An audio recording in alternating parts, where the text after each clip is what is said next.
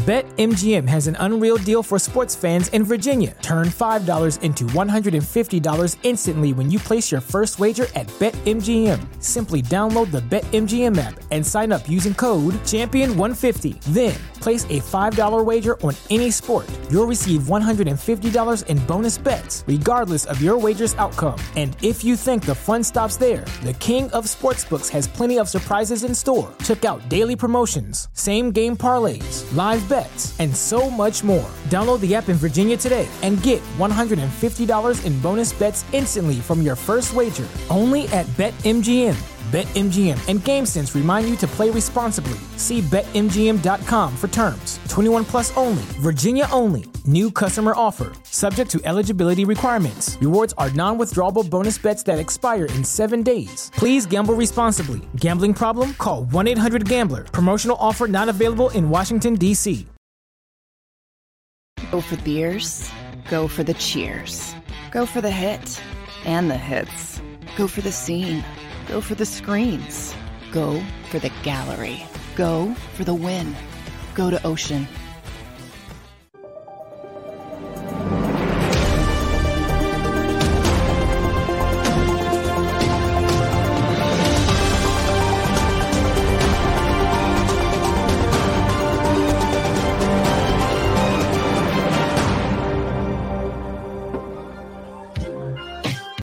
Friday Eve, yes it is. We are Sports Take, Jacob Sports YouTube Network. Rob Ellis, Derrick, Gunn, hanging out with you. Yes, Jacob Sports YouTube channel. What is with the Cheshire Cat grin there, Gunner? What is going on? Let me tell you something. You know why I'm laughing. You shouldn't even have asked me that question. There is one reason and one reason only why I'm on this show today. Yes. And I don't even have to tell you what it is. By your embarrassing look on your face and the redness of your face, you look at Niners all damn day. Time to hit that gritty, right? There's one reason why I'm on this show today, because I wouldn't miss this for the world, man. Yes. A play couldn't keep me from this show today to All see right. this firsthand. It begins with a G. The reason you're so excited. Now, I am a man of my word. I kept my word. Yes, I did it. I will. I'm going to give you my analysis before we show you my gritty. I actually think, and this is almost impossible, I think it's worse than the first one. I'm not kidding. Like, I honestly didn't think that I could do worse, but I'm pretty sure I did worse than the first time. So here's what happened, Gunner. So I had planned on doing it. Yes. So people don't know. Let me give you the backstory if you missed yesterday. So we got to 300 likes. That was our goal. If we got to 300 likes, I was going to do the gritty again. I did it a while back. It was terrible. Yes, I got killed. It went viral, the whole thing. So I agreed to do it again. So my plan was to do it yesterday, have my daughter film it, as I mentioned, just with her phone, whatever, knock it out, get it done. So I got done the show. I was running around like a nut. She wasn't. She was working. She was doing stuff. Everybody's crazy. I went to work last night. I got home at midnight. She was asleep. Okay. So I'm thinking today, all right, let me grab her before she leaves for school. And she left really early today. She had to go do something at school. So anyway, I'm like, I think she left early on purpose. I think she sensed what this was going to be. So I'm like, all right, I'm not big on the whole selfie. Let me set up my camera and get my. I hate that stuff. So anyway, I got an okay setup. It's not bad. I will say, at least from a camera standpoint, it's not terrible. Like, the shot of it is not bad. The dance, that's a different story. All right. So wait. Fitness Rebel has a very good question. Did you at least change your socks this time? Yes. Okay. Good question. Yes. So I wore shoes. You wore shoes. Okay. So there was no slippage. Let's put it to you that way. The last time I almost slipped on the hardwood floor in socks and went down. Yes, you did. Yes. So this time there isn't any slippage. The only thing I'll say before we roll it, as we used to say, there's a cameo at the very end by my dog Bailey. Uh-oh. So as I'm doing this, and this is one take, by the way. So, I'm sure you'll be able to tell. So at the end of it, I turn around and I see Bailey's like, what is he doing? Like she's, freaking out kind of up on the steps. So then Bailey comes down. All right. Do we want it now? Or do we want it later? What are we doing? Let's take a vote here from the chat room. All right, guys, vote. We need a vote right now. All right. Do you want Rob to do it now? Or do you want to stay in suspense and we'll pick a strategic point in the show where Rob will reveal it? Okay, John Dickerson. Why am I not surprised? He said now. John wants it now. Understood. Yeah. Okay. Fitness Rebel wants it now. Jameson wants it now. I get it. Keep it going. Keep it going. Let's see. There's only 3. Yes. Oh, Leo now. Leo wants Eagles, it now. Realist Eagles later. realist later. Whoa. All right. Oh, Tyler Connor wants it now and later. Remember now the candy now and later? I used to love now and later. I were awesome. I used to love those things, man. Those things will rip your fillings out, though. Those bad boys. But they were good. Tyler says open and close. All right, that's fair. All right, I think that's fair. So we'll do it now, and we'll revisit it in the last segment. How's that? We'll give you a little bit of both. All right. So we'll ruin your lunch now, and then we'll ruin your dinner later. Does that sound about right? Wow, that's a good one. All right, that's ready. Yeah, no, I'm not ready to become a meme, Jameson. Yeah, I'm not. Say you ready to become a meme? Oh man. No. Wow. No, I'm not. All right. Well, let's do it then. So, all right. Understand. Let's just do it. You know what? And if you want tone, you can give you can play it sound up if you want. I gave you a little bit. You don't have to though. There's not really important commentary going on. It's up to you.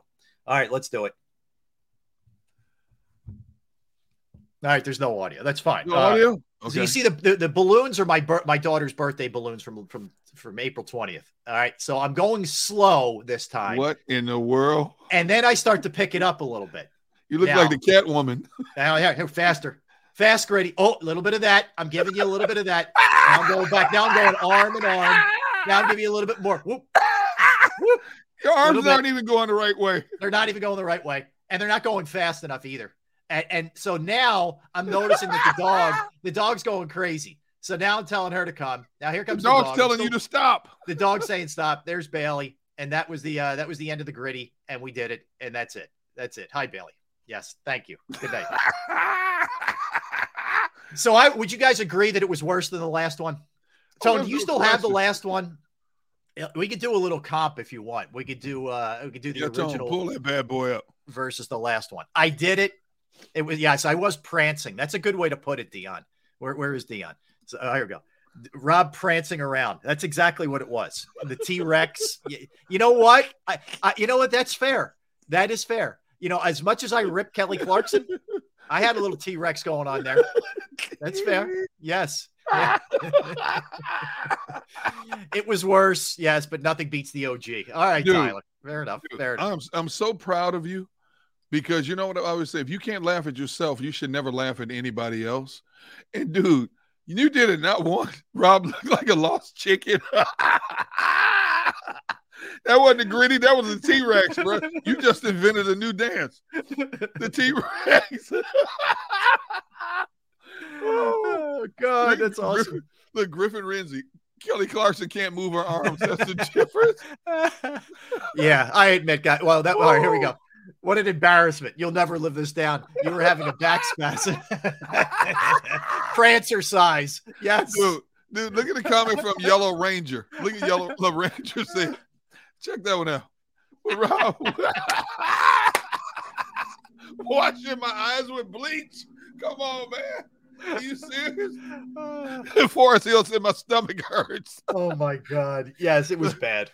Oh, bad. Look, Brandon Moore. Somebody clipped that.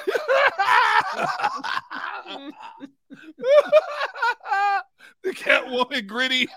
I think what I need to do next time I might be indulging in a cocktail after I have a few. Maybe then I do one and see if it's any better.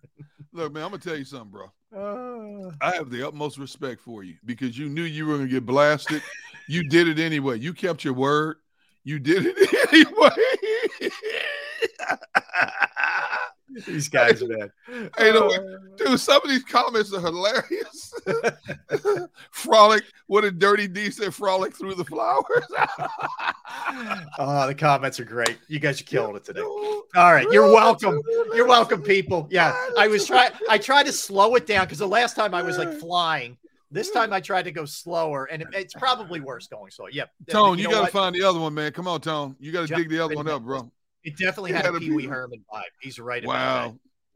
Yeah. Oh, wow. Here we go. Here's the first one. The first time. Come on, pop that baby up. Oh my God. What are we doing?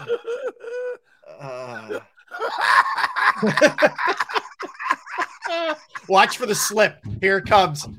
Watch here. Almost go down. Wait, not. Oh, we lost it. There. Yeah. Oh my God. Oh my goodness. All right. What's worse? I actually think the second one's worse. The one I did today is worse. Oh, unequivocally, the second one. There's a little bit more rhythm in that one. Batman did it. Yeah. Batman. It's like Adam West Batman in the TV show, like fat out of shape Batman. Yeah, dude, this your poor daughter. White people are laughing at how bad you move, Rob.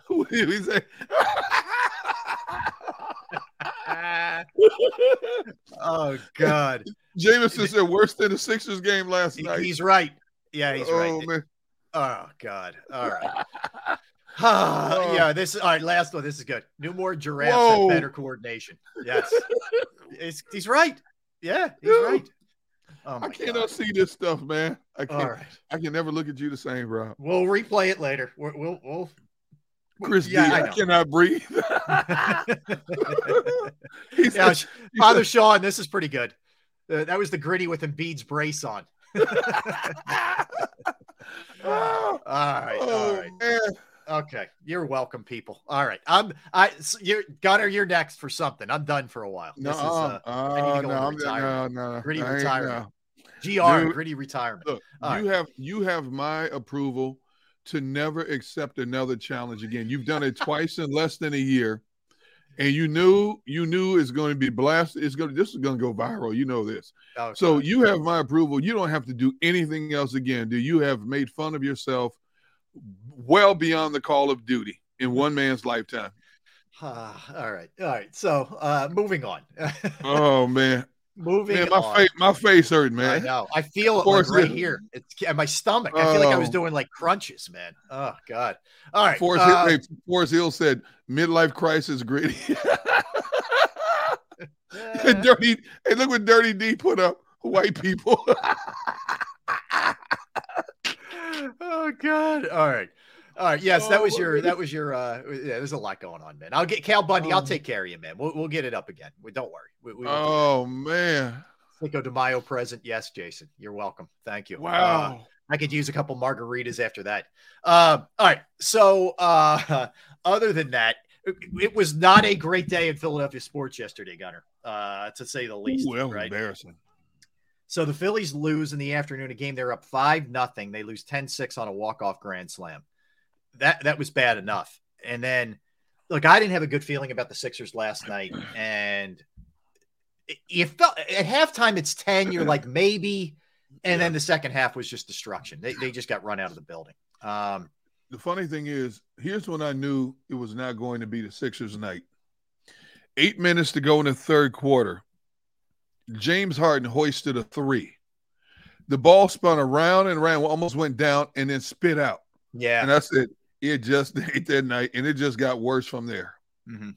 That's when you knew it wasn't going to be there tonight. And, of course, the big question was, could James Harden have back-to-back performances? And we doubted that he could, and sure enough, he couldn't do it. I know. Couldn't do it. And Derrick, that's what scares me going forward, because they're going to have one game off. They'll play Friday. They'll be off today, play Friday. They'll be off Saturday, play Sunday.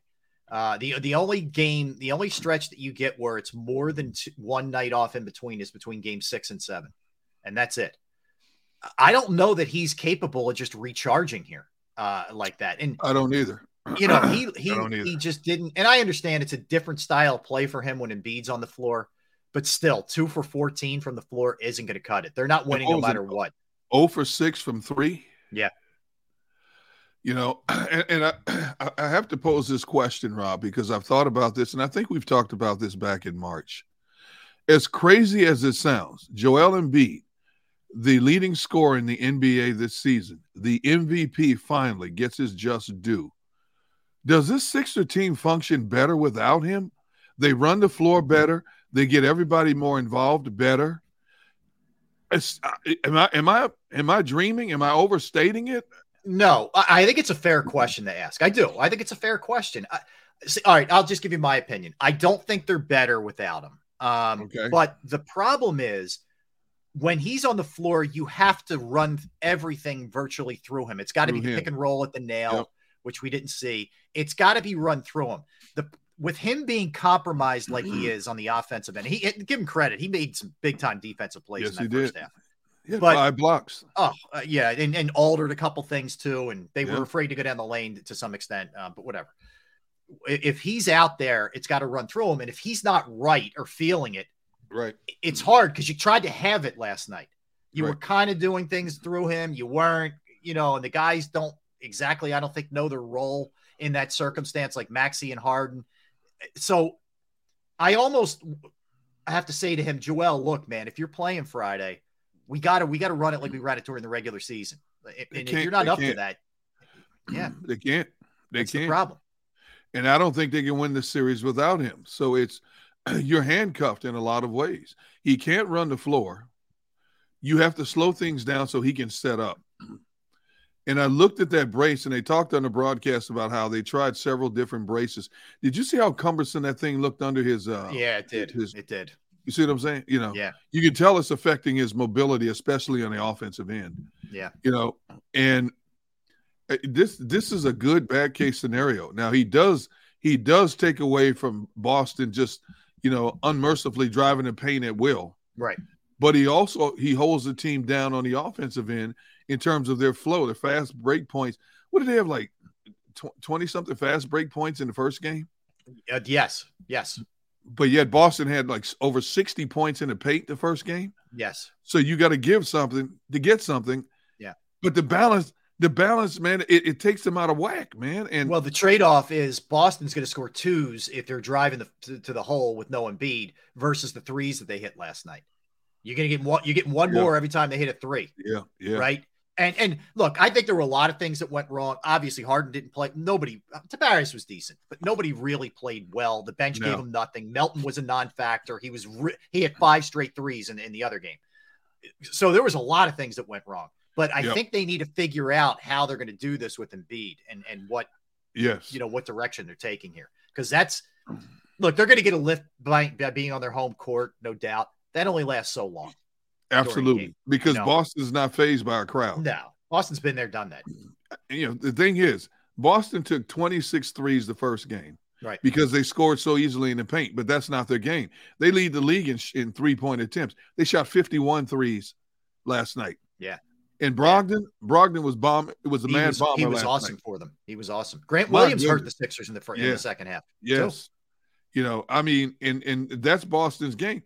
And I don't know if the Sixers have the perimeter defense to take away Boston's abundance of 3-point shots, to be honest with you. Yeah. If that's a significant part of Boston's game, because the more threes they hit, the more it's going to open up the middle for somebody to drive the paint, because you got to bring Embiid out higher to the top of the key. Yeah. And you're making him work harder. Yes. You're putting more stress on that leg. Yeah. I mean, that's a problem. And I think this is the adjustment that Doc and crew have to make today. Is how are we really going about this thing, like on the offensive end and defensively? We need to be better perimeter wise, or else, look, I don't know that Boston's going to shoot it at the clip that they shot it last night, but they're going to make more than they did the other night. Absolutely. Derrick, Boston did what they did last night with Tatum scoring 7 points. Dude, he only took 7 shots? He was in foul trouble the whole game. The whole game he took 7 shots? Yeah. Are you kidding me? Yeah, and they still won a game by as much as they won. They hammered them. And the Sixers have to do a much better job on the offensive glass. They didn't get an offensive rebound until like the 9:29 mark of the second quarter. Yeah, that's bad. That's bad. You got to do a better job on the offensive glass. Boston won the hustle plays. Look, Boston went out as a hungrier team, and it's no coincidence when the home team loses game 1 of a 7-game series. They're in the last 14 they've won in that scenario. So 14-0. You knew Boston was going to come out swinging. And even with Embiid, look, here's why I wanted Embiid to play, and here's the way I still look at it. I definitely didn't think he was great, but if that got enough rust knocked off, the game 3, he looks more like himself. It was kind of a sacrificial lamb game. Yep. But like your point was, I think, valid right off the top, right on the money is, yeah, I mean, they look like a more athletic team, the Sixers do, when he's not out there. Yes, but absolutely. That's where you need to take advantage of that. Like Horford can't guard him. Grant Williams or Robert Williams can't guard him. So you got to figure it out. And you just hope his leg can hold up if you use him on the block a little bit to try and outmuscle these guys. I don't know he can do it physically, but dude, they won by 34 points with Tatum and Horford. A combined 3 for 17 for 12 points. Yeah. Those two, 3 for 17 for 12 points. They still won by 34 points. It's crazy. Now, granted, it was garbage time by midway through the fourth, but still. Yeah. The backends came up. The backups came in hitting threes for Boston. They were, it was their night. It's at one point I'm like, man, Jaden Springer's in the game. I didn't think I'd be seeing this. It was like just really one of those kind of games. And there was a lot of frustration that goes along with it. Sixers shot it poorly. The bench didn't do anything. I mean, look, Embiid ends up with 15 altogether, 4 for 9. He only had 9 field goal attempts. That's not Joel Embiid. No, he did get to the line 8 times. He did have the 5 blocks, but this was only in 27 minutes. But the problem is Harden goes 2 for 14. He doesn't hit any from 3. Is there enough help there? Maxey wasn't particularly great either. When your leading scorer is Harris with 16 points, that's a problem. Yeah, it is. That's a major problem. That's a huge problem. And Boston cranked up the defense like we thought they would. Right. Now, with that said, we kind of snickered at Al Horford's comment after game 1 we talked about yesterday, where he said, we kind of took them lightly. Embiid wasn't there. And we kept saying, that's just an excuse. You got beat. You got embarrassed on your court game 1. Now look at how they cranked up the defense. They did exactly what we talked about prior to this series. Maxey has to find a way to be that man. He was that guy in game 1 along with Harden, but they clamped down Maxey again. They took away everybody in that game, if you think about it. Mm-hmm. Not just Maxey, not just Harden. We know Embiid's playing less than 100%. They took away Harden and Maxey in the same game. Yeah. Yep, they did. They absolutely did. And I will say this, Derrick, I'll go on record right now. Whoever wins game 3 wins the series. You know what? I agree with you. Boston wins that game, the first game there. I don't think it's going to be a pretty series for the Sixers. If the Sixers can win it, I think they'll win the series because I think it'll also mean that Embiid is more himself, and you can hopefully carry that over into the next couple of games. But the game 3 to me is critical. It is critical. You know what, Rob, though? I'll say this. If Boston gets a very minimum, a split here in Philly, I think they win it at home in game 7. Yeah, I hear it. I think Boston will win home in game 7. Look, if you're the Sixers, your big picture, you're frustrated at last night, but your big picture is you split. Yes. And that was your ultimate goal, is to go in there and get one. But the problem is you can't give it right back to them, which means you got to take care of your business in game 3 and game 4. Friday and Sunday, you have to take care of your business. That's for sure. All right, let me hit you with this one, Derrick. Interesting. It's already a done deal. The Eagles have signed Jalen Carter. Already done. Yep. 2024 first rounder, reaches an agreement, 4 years, fully guaranteed, $21.8 million. He has Drew Rosenhaus as his agent. So they get that done. Howie does in crew. And no worries about any kind of holdouts or any kind of whatever. They never have these issues. They always get the rookie stuff. They always get it done. It's easier now. It's slotted. It's not like it used to be where guys would hold out till the season started. Football's so much better now that we don't have that crap. It really is. Just think about this, Rob. For this young man, what is he, 22 years old? Yeah. And heaven forbid, if his career ended after 1 year, that young man, after taxes, after agent fees, entertainment tax fees, is going to have a minimum over the duration of this contract, $15 million as a 22-year-old young man. Nice. Think about that. Yeah, it's nice. It's a good way to start off life. Man. Most of us either have student loans or we're working. Working 8 jobs. Yeah. Yep. It's nice, man. Nice to be able to play that football. And look, make it work for you. Make it work. Or you know, I gotta check my ancestry tree and see if I'm related anywhere to Jalen Carter. I'm sure he's hearing from people he's never seen or heard of before in his life. Hey, you remember me? Oh yeah, this is Uncle Dewey. I'm from your mother's third cousin, fifth removed from your daddy's side. Don't you remember we rode the school bus together in kindergarten? I let you sit next to me. I babysat you when you came out of the womb. Yeah, exactly. You don't remember? Yeah, there are people coming out of the woodwork right now. You better believe it. Yeah, I hope he's got the right handler, man. I hope he's got protection. In. Yep. You know, when you talk about a profession where over 80% of the workforce ends up broke, I hope this young man has the right people shielding him away from the wrong people. I hope he doesn't get sucked in by all the investment wolves that will come his way. I got a great deal for you. We've heard the stories about relatives handling players' money and the relatives financing their lifestyle while depleting that player's future lifestyle as well. I hope he's shielded from all that stuff, man. I hope all young athletes are, man. But you hear that horror story all the time about how their money disappears, you know, when they thought they had money. I tell you what, a story that I've listened to a lot of times along those lines. You remember when Steve Harvey and Cedric the Entertainer and all those guys were doing that Kings of Comedy tour? Yeah. Did you ever hear that story about Steve Harvey? No. He was making millions. Right. And he thought that his accountants were paying all of his taxes and stuff and his bills. Most guys, when they get to that level, they have somebody who pays your bills and pays your taxes on time. Well, I guess his lead accountant died, and it wasn't until after he died he found out by accident when they started searching through records that the accountant was slush funding the money elsewhere, to the point Steve Harvey had like $1,700 in his account. He had to pay millions upon millions of dollars in back taxes and never knew it. Found out by accident. Now, luckily, Steve Harvey has rebounded incredibly. Yeah. He was doing like 6 or 7 shows, different shows at one point. He's a machine. Yeah. So he's rebounded in a nice way. But can you imagine that frightening scenario? If you think you're taken care of for the rest of your life, and all of a sudden you find out you have less than $2,000 at your disposal? I'll give you another one, Derrick. I was reading a book, you know, Hall & Oates, the band Hall & Oates, the duo, okay? They're the most successful duo that's ever lived in terms of record sales, okay? I'm not even, bar none. They are number one. So I read John Oates' memoir, okay? Mm-hmm. He's the dark-haired guy with the mustache. That's Oates. The blonde-haired guy is Daryl Hall, for people who don't know. So anyway, I read his. They had an unscrupulous agent too.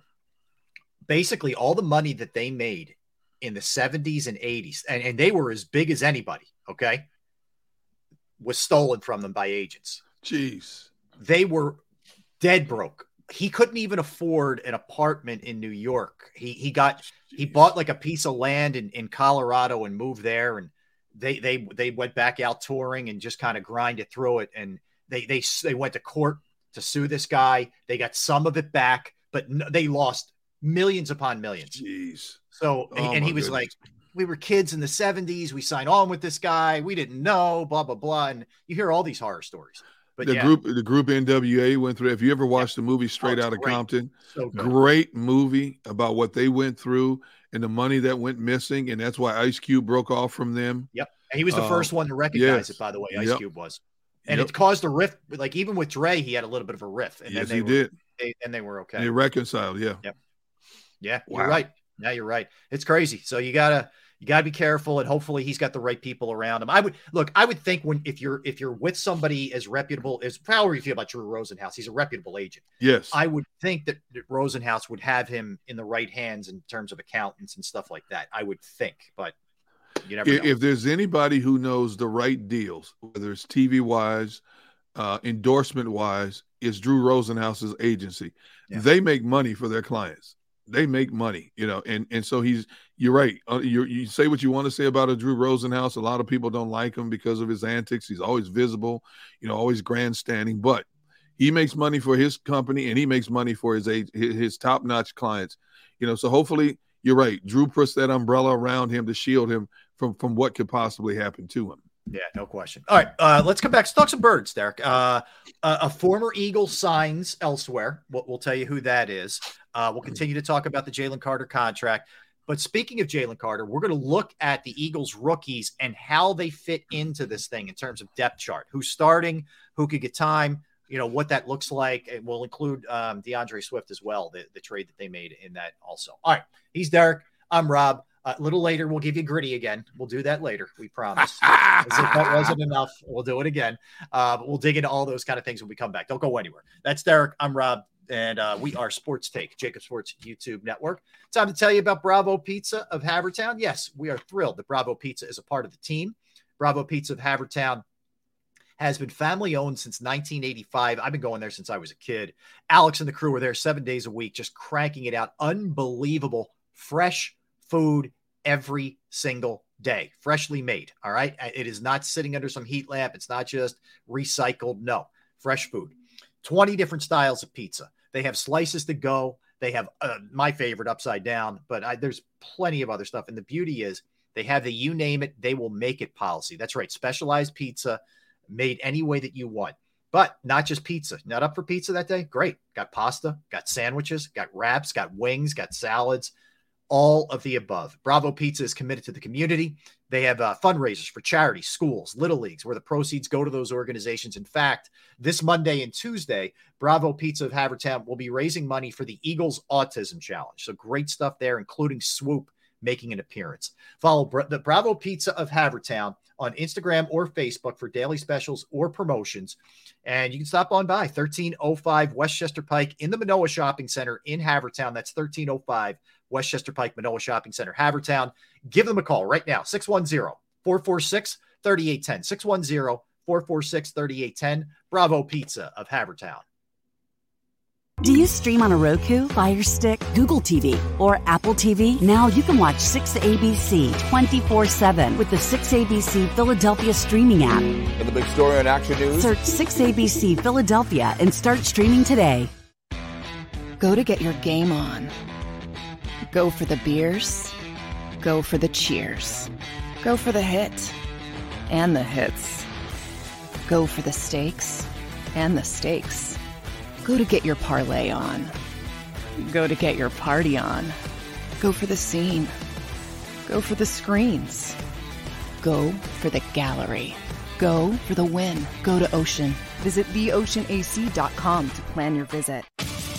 The greatest fans on earth. It's a bold statement, but would you expect anything less from Philadelphia? 58 years of heartache creates a toughness, a grit, a resolve not found in most. Sure, our prayers were answered, but now that we've had a taste, we're looking for more. Pondley Hockey, official partner of the Philadelphia Eagles.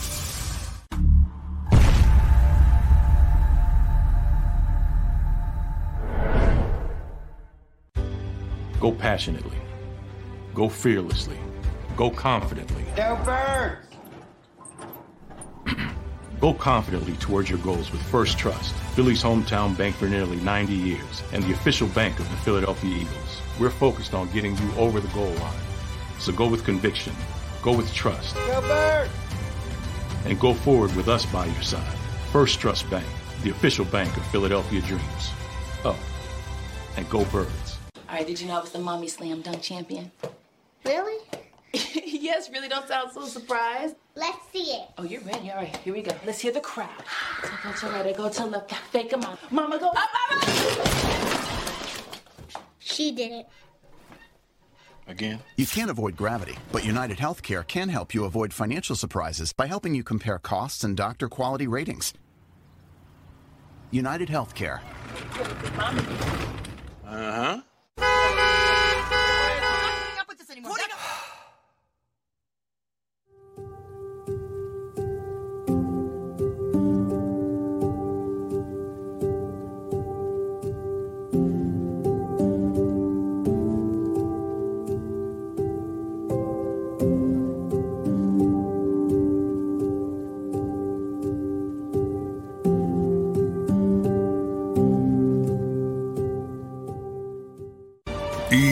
EAGLES, Eagles.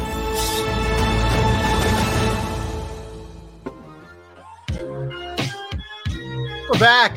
Rob Ellis, Derrick Gunn, and we are Sports Take, Jacob Sports YouTube Network, hanging out with you on this Thursday.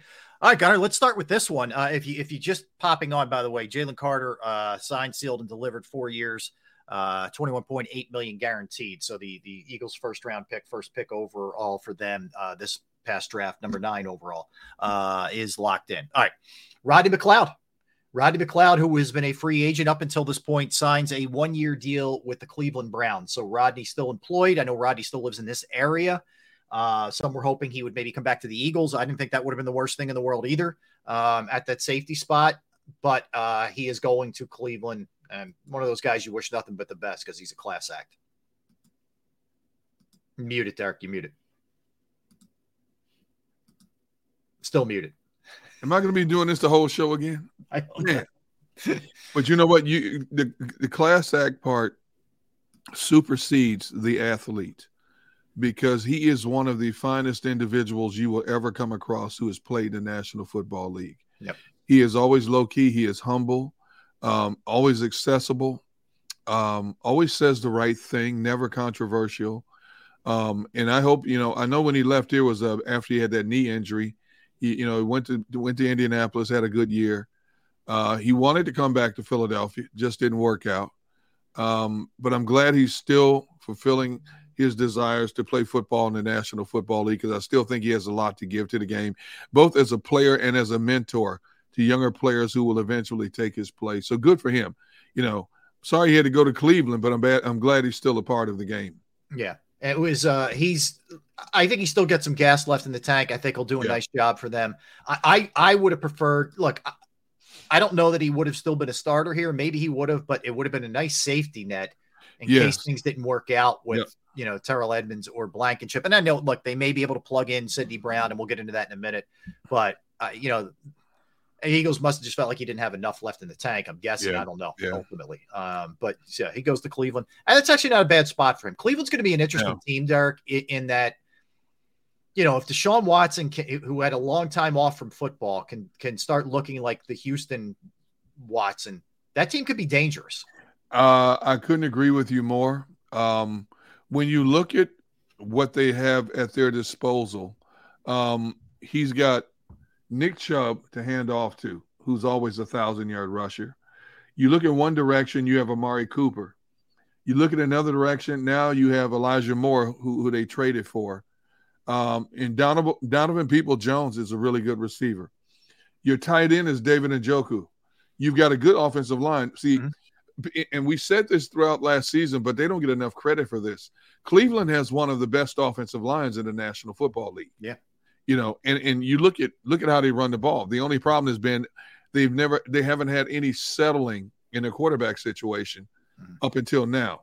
You look at what they have on defense. They got a lot of talent on defense. The backwater of the defense alone, Denzel Ward, Grant Delpit, Juan Thornhill, and Greg Newsome II. Yeah. That's not a bad collection of talent there, man. Yeah. And they've got Myles Garrett coming off the edge. So they've got the talent to be a dangerous team. You're right. No, I don't think anybody's going to pick them to win their division, but don't be surprised if somehow, some way they find a way to slip in the back door of the playoffs. Yeah, no question. So the interesting move. Thought maybe the Eagles may take a run at him, but he ends up going there. All right. So speaking of that, we just mentioned Sidney Brown. If you look at the depth chart and you look at where some of the Eagles rookies project,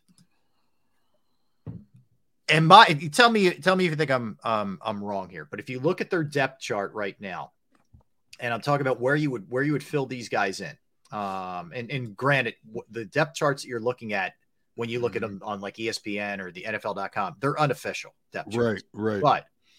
But right now, the Eagles' starting defensive tackles are Jordan Davis and Fletcher Cox.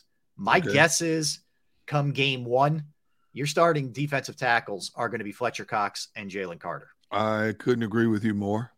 The Eagles are so excited to have this young man at their disposal, and I do think that will take some of the pressure off of Jordan Davis. I don't know if Jordan Davis is a 3-down D tackle, to be honest with you.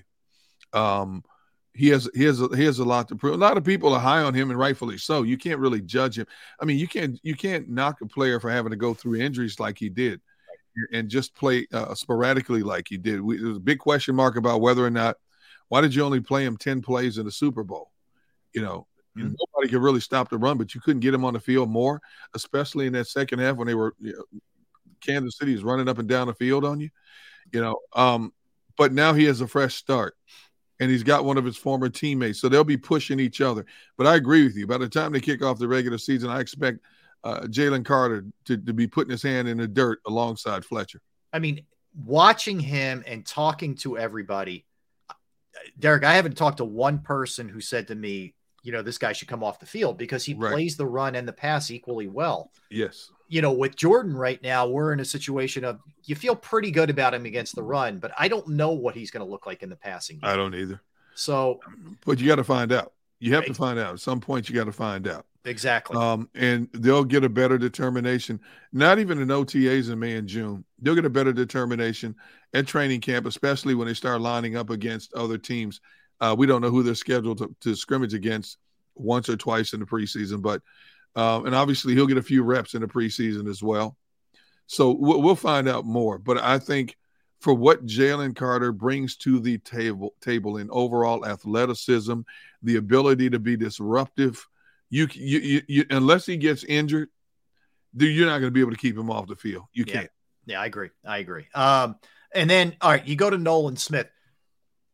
My guess is he's technically in a backup role coming off the edge. Your starting edge guys, it just depends how you want to do this, but Sweat, and I would say Hassan Reddick, I think BG, and then Nolan Smith are your first guys with Derrick Barnett sort of, I think, having to almost prove himself, as weird as that sounds. Yeah. Because he's been here for a while, but I think that's kind of the way it goes. Now, here's the question I have. Are there going to be sets where you have Nolan Smith on one end and Hassan Reddick on the other end, or are you going to substitute each out for the other? I think that's a very distinct possibility. It could be Hassan Reddick and Nolan. It could be Nolan and Brandon Graham. We've seen Brandon Graham and Hassan Reddick. I think it'll be a combination of the three in any given down and distance situation. If Nolan lives up to expectation, he's going to get his chance to show that speed and that ability off the edge, and to be disruptive. Especially in that NASCAR package when they go to 5-man fronts. Mm-hmm. I mean, dude, think about the speed they have coming off the edges. It's ridiculous right now, the way it looks on paper. So yes, I expect Nolan to be a significant part of that rotation. And obviously, as the season wears on, I think his numbers will increase in terms of percentages of snaps. Yeah. Now, there's a part of me that believes Derrick Barnett may not even be here. Mm. Yeah. He might not even make this roster this year, with the way this team's looking roster-wise now, because, you go beyond a Barnett, they still have Patrick Johnson, Kyron Johnson, young guys who the Eagles need to find out about, as well as they have to make more decisions after 2023. Derrick Barnett is what he is. Right. Hopefully, as I've said time and time again, hopefully he's a more mature Barnett in terms of making less than the mental mistakes that he has been accustomed to making. But I'm not so sure he's going to be with this roster, to be honest. Yeah, I hear you. Adam asks a question. I think it's an interesting one. Will the Eagles pursue the Ravens linebacker who was unhappy? That's Patrick Queen. Here's the problem. He's entering the last year of his deal. Yeah. The Eagles don't generally pay out linebackers, big time money. And he's just been okay down there in Baltimore. Yeah. He's not been terrible, but I'm not saying it's out of the question, but it would almost be a Kaiser White rental. I just don't see them re-upping him for big money. Not unless they can find a way to restructure the last year of his deal. Yeah. That's the only way I can see it happening. If you go out and get a Patrick Queen, you should have kept TJ Edwards, Right. And they didn't do that. So Patrick Queen coming here, would he be a good addition to this defense? I think so. But there's a part of me that also says Baltimore is a very defensive-minded organization. If Baltimore has been waning on him, why? Obviously, we haven't seen enough of him in game films because we don't look at Baltimore as closely as we do this team here. But if Baltimore, very defensive-minded, have been since the Ozzie Newsome tenure, is basically looking the other way. I need to know why. I need to know what is it that's been lacking in his game that has caused him to fall out of grace with that organization. You know how it is. We hear a name. Oh, you got to get him. You got to get him. You got to have. No, it's not the case. It depends on how he fits in your scheme. And I don't know if he would fit this scheme. Only Matt Patricia and Sean Desai would know that. Yeah, absolutely. I wonder, like, are we ever hearing from Sean Desai? Are we ever hearing from Brian Johnson? Why is that? Well, I guess you probably wanted to get through the draft. I get that. It should be in the next week or so, you would think. Well, I tell you, customarily what the Eagles do in usually in May or early June is they make all the coaches available at a sit-down session in the NovaCare bubble. They strategically have, offensive coaches at one point of the day, and then a defensive coach and they space them out at a round table so the media has good access to get to whoever they want to go to. I think that's probably going to be the first time that Desai speaks to the media. Right. Could be. Yeah, it could be. Yeah. Makes sense. All right. So beyond those two guys, the first rounders, you look at the offensive line, it feels like it's Juergen's job to lose that guard spot, that right guard spot.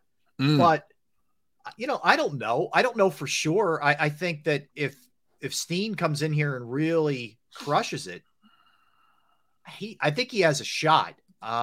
If worst case, he becomes the swing man who can play tackle or guard for you. Yeah. Worst case, he's the break glass in case of emergency guy. Think about how quick maybe Stoutland can coach him up. I mean, the dude's a big body, 6'6". You look at, except for Jason Kelsey, everybody is 6'5" or bigger on that team. Your left tackle 6'8", your right tackle 6'6". He would be 6'6". Yeah, Landon Diggers is 6'5". Yeah, these guys are tanks. They're tanks, man. But you're right. And Juergens is only 6'3". But that has nothing to do with his ability. And obviously he has a year advance on a Steen. Mm-hmm. But Stoutland can't wait to get his hands on this guy and coach him up to see what he is and what he isn't. We sit here today and we assume that Juergens is the odds-on favorite to win that position. We'll see at the end of camp. Stoutland looks at things differently than we do on the outside looking in. And he has a lot of clout and a lot of say in terms of who lines up in the first five. So it's going to be interesting to see what he determines by the end of training camp. No question. All right, then you look at Sidney Brown, and we actually talked about this a good amount yesterday, but if you look at the way the safety depth chart is set up, your starters right now, strong safety is Terrell Edmonds, your free safety is Reed Blankenship. Right now, Kayvon Wallace backs up Edmonds at the strong spot, and Sidney Brown is listed as your number 2 for the free safety spot. So that's there for the taking, I think, with Sidney Brown for sure. Blankenship's got the jump on him because he was here. Yeah. Blankenship knows the system a little bit better, but by all accounts, Brown's a pretty quick study. That's going to be one. I like some competition in camp, and I think that's going to be one to keep your eye on here. In no way, shape, or form am I down on Reed Blankenship. I thought he showed flashes of being a really good safety, and of course, he made some young mistakes, as the Sidney Brown will make as he continues on his maiden voyage in the NFL. I just think with the athleticism, the speed, the versatility of a Sidney Brown, he may not start the season as a starter, but I could see somewhere along the line before the season's over, he takes over for Blankenship to go along with Terrell Edmonds. I just think his physical attributes, his ability to read and break on a ball is much better than Reed Blankenship's. He just has to learn the technique at the NFL level and learn to look at the different schemes at the NFL level compared to where he did in the Big Ten. Let's face it, for the most part, the Big Ten is a power football conference. Yeah. The only team that exceeds that on a consistent basis is Ohio State in terms of putting the ball up as they run the ball. For the most part, all the other teams want to run the ball first and pound you between the tackles and then set up the pass. So he's going to have to make that adjustment in terms of knowing what to decipher when guys come out in certain formations. Once he gets up to speed, I think he's going to significantly push Reed Blankenship for that spot. Yeah, makes sense. The other one that I think is one to keep your eye on too is Keely Ringo. And if you look at go back to the depth chart here at safety, it's obvious who the starters are. Bradbury left side, Slay right side.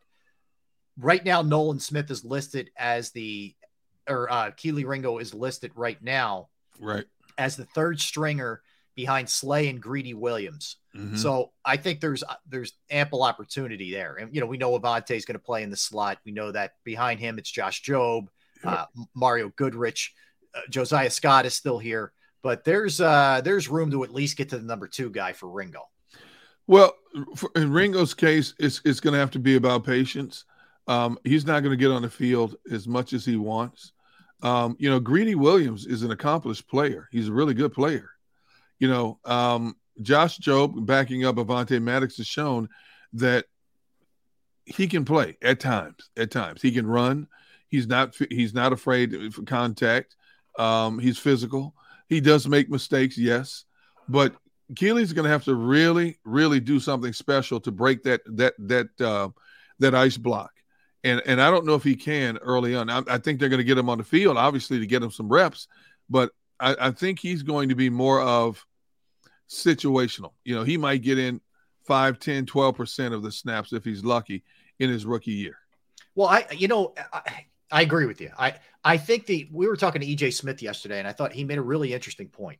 And if you didn't get a chance to see it, you're going to go back and check it out at jacobsports.com. But, he was a running back in high school. He got to Georgia, and they just thought with his size, the height and the speed, he just set up to be a defensive back. Yep. And then he hurt his pec his freshman year. So he hasn't played a ton of corner. He's learning still the position. I think it's a great year to just indoctrinate him into what the Eagles do and just let him learn for a season. Absolutely. So take the same approach you did with Nakobe Dean and Jordan Davis.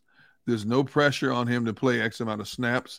He's got a great DB room to sit back, learn, absorb, ask an abundance of questions.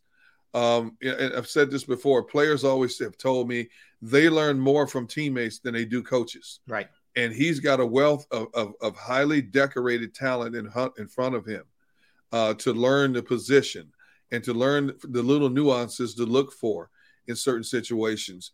And it's a great position for him to be in terms of gradually coming along instead of being rushed into the fire. Mm-hmm. Yeah. All right. Lastly, and this is not so much a draft pick, it's the trade. Swift or Penny? Now, good backups, good guys behind them, and Boston Scott and Gainwell, we know that. But when it comes to the bulk of the carries, Derrick, is there going to be – I use the word workhorse, but in this offense, there isn't anybody who's a traditional workhorse. But who's going to get the bulk of the snaps, you think, if both are healthy? Well, before we heard of a Penny or Swift wearing an Eagles uniform, I had said Gainwell was going to be the lead back. I think now it's going to be Swift. Okay. Swift is just too electric not to get. And again, he may get no more than 15 or 17 touches as a Miles Sanders did. Mm-hmm. I just think in open space, once he slips through the initial line of contact, this dude is electric. A great array of moves, has a nice gear. The biggest problem, just like with Penny, how long can you keep him healthy? He's missed 3 games every year he's been in the league. Yep. I would line him up a lot in a slot also. I would get him in a mismatch because he has the moves and the quickness to get away from coverage, whether it's a linebacker or a safety. He has good hands, good speed, good agility. He's a tough runner. He's not one of these you can just bring him down with one-arm tackles. So I think he emerges right now as the lead back. I don't like to use feature back. I'll just say lead back. Yeah, and look, I think that both of these guys are uber talented. It's all just been about health. I mean, you look at the yards per carry for Penny, it's unbelievable. Yep. And then, same thing with Swift, and Swift's receiving numbers are just awesome. And these guys are going to be with a better quarterback. I know there's receivers here that are going to need their touches too, which, could maybe cut into the amount of passes they're getting. But boy, man, I just think about the possibilities with these guys. You're really athletic at that position too. With both of those too. And you have, Scott or Penny that seem to have a nose for the end zone. The other great thing about this team, Derrick, is in short yardage. Yes. Between what Hurts is able to do and what Scott and Gainwell are able to do. Gainwell and Scott and Penny, Penny is a power back also.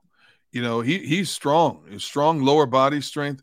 You have like 5 different options now when you get inside short yardage situations or goal line situations. That's going to drive coordinators and defensive players nuts because you have no idea what's coming. You have no idea. No. Is Hurts keeping the ball? Are you going to pitch it to a quick guy like Swift? Are you going to pound him with Penny or Gainwell? Man. I got to imagine like Sirianni and Johnson and that they're just drooling thinking about this. Yeah. And Jalen just understanding things that much better with another year under his belt, still only 24 years old. That's the thing too. We don't take into account enough is just how much better is he going to get? Think about even all the greats, how much better Brady was from 24 years old to 28 years old or Marino or more of the new school guys, how much better Mahomes was is now than he was 3 years ago. It's going to be crazy. They should score a lot of points. Look at the youth movement at the skill position period for this team. Hurts is only 24. Swift is still a young guy. Gainwell's a young guy. AJ Brown's a young guy still. Devontae Smith, Dallas Goedert, all still young guys in what is deemed as one of the most explosive and dangerous offenses in the National Football League. Right. That's unbelievable what they have at their disposal right now. Yeah, should be interesting. All right, we'll come back. We're going to do NFL talk at 2:00, but we're going to come back. We'll do a little bit more Sixers. Rich Hoffman Jr. from The Athletic is going to join us. Rich will give us his impressions of what went down last night in Game 2, what adjustments need to be made for Game 3. We'll pose the question that Derrick asked a little bit earlier. Are they better off without Embiid? So we'll talk about all those kind of things. When we come back, don't go anywhere. We are Sports Take, Jacob Sports YouTube Network. Time for me to tell you about Jim Murray and Principal Financial Group, because knowing who to trust with your finances is of the utmost importance. And I didn't have that right person for a while. I have them now, and it's Jim Murray and Principal Financial Group. Whether it's retirement planning, 401k review, insurance review, you might have a small business, you're trying to get your employee benefits off the ground. Whatever it is, Jim can be a resource for you. I know personally I've entrusted my IRAs, my 401k rollovers with Jim, and I couldn't be any happier. The other thing I like the most is he is always around to answer a question, whether it's via email, on the cell, what are we doing here, what's happening here, why did this dip, why is that going up, what's a good trend, you name it, and Jim can help you with it. Give him a call, 610-996-4751, 610-996-4751, or you can email him as well, Murray, Murray, .jim@principal.com. That's Murray.jim@principal.com.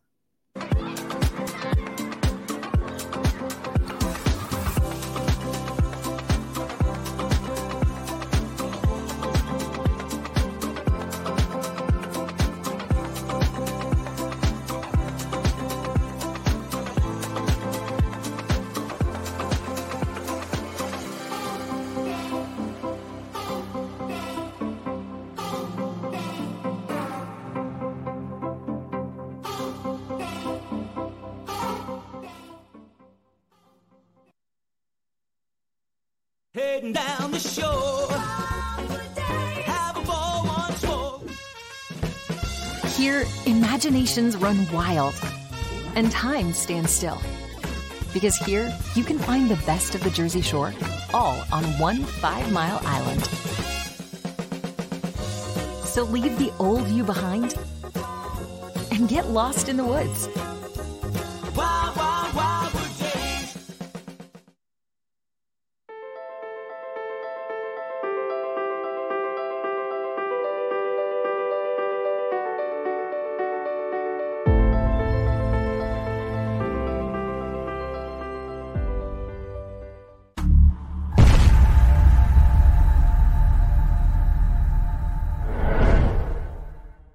Score and save in southeastern PA and Delaware with Colony Pools this football season, and let the experts close your pool with a custom Merlin safety cover in green for the birds. And if you join our Winter Watch team, we'll give you another 20% off, and Colony Pools will handle it all.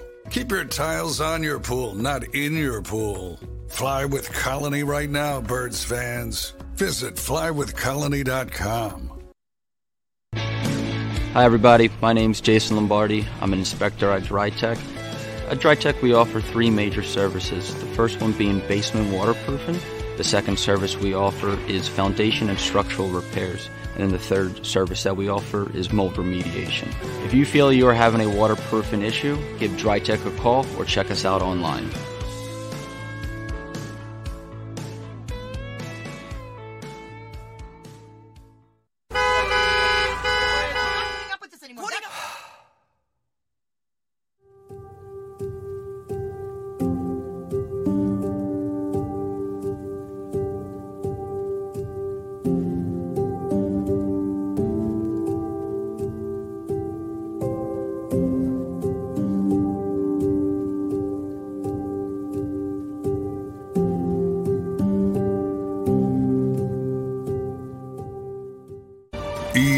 EAGLES, Eagles.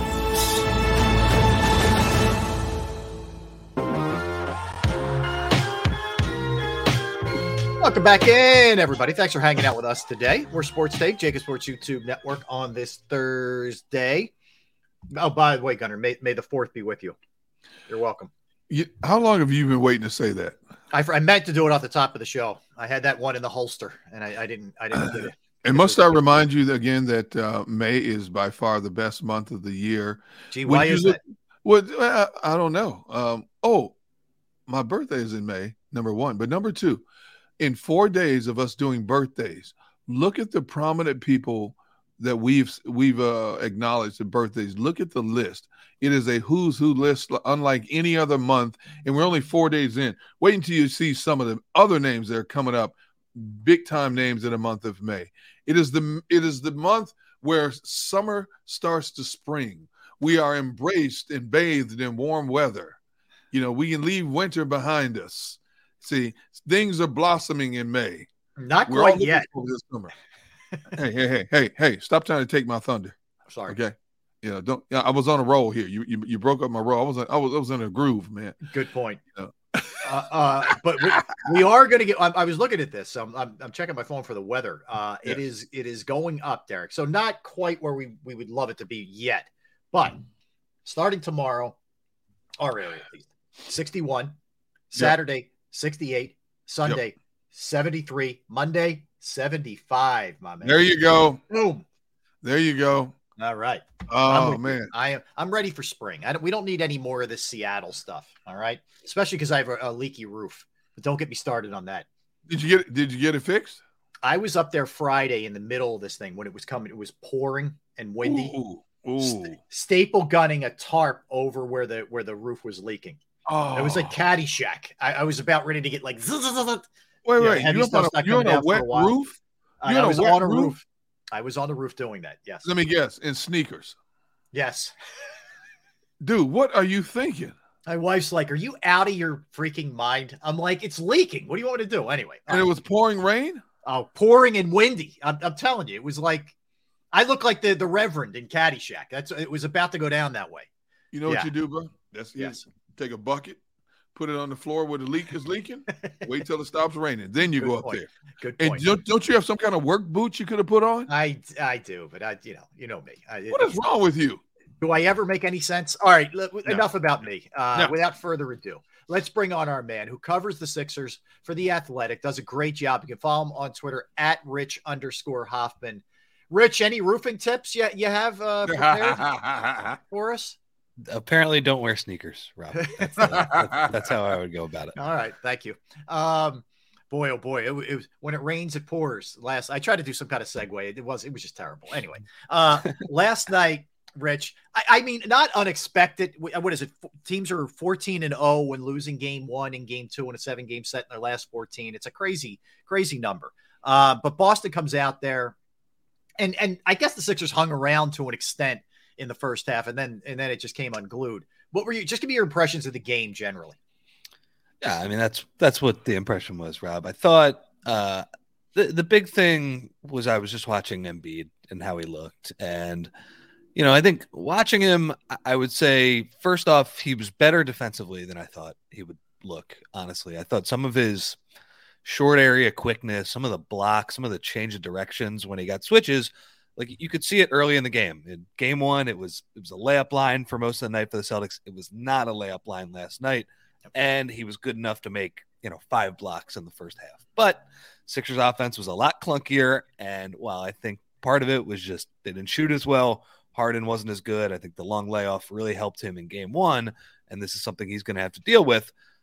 Part of it was that they were clunky because they were reintegrating him back into the lineup. Like that seems like it was clear to me. And that's my big takeaway. And after the game, I think a lot of people wondered, should he have played? Could they have waited a couple extra days?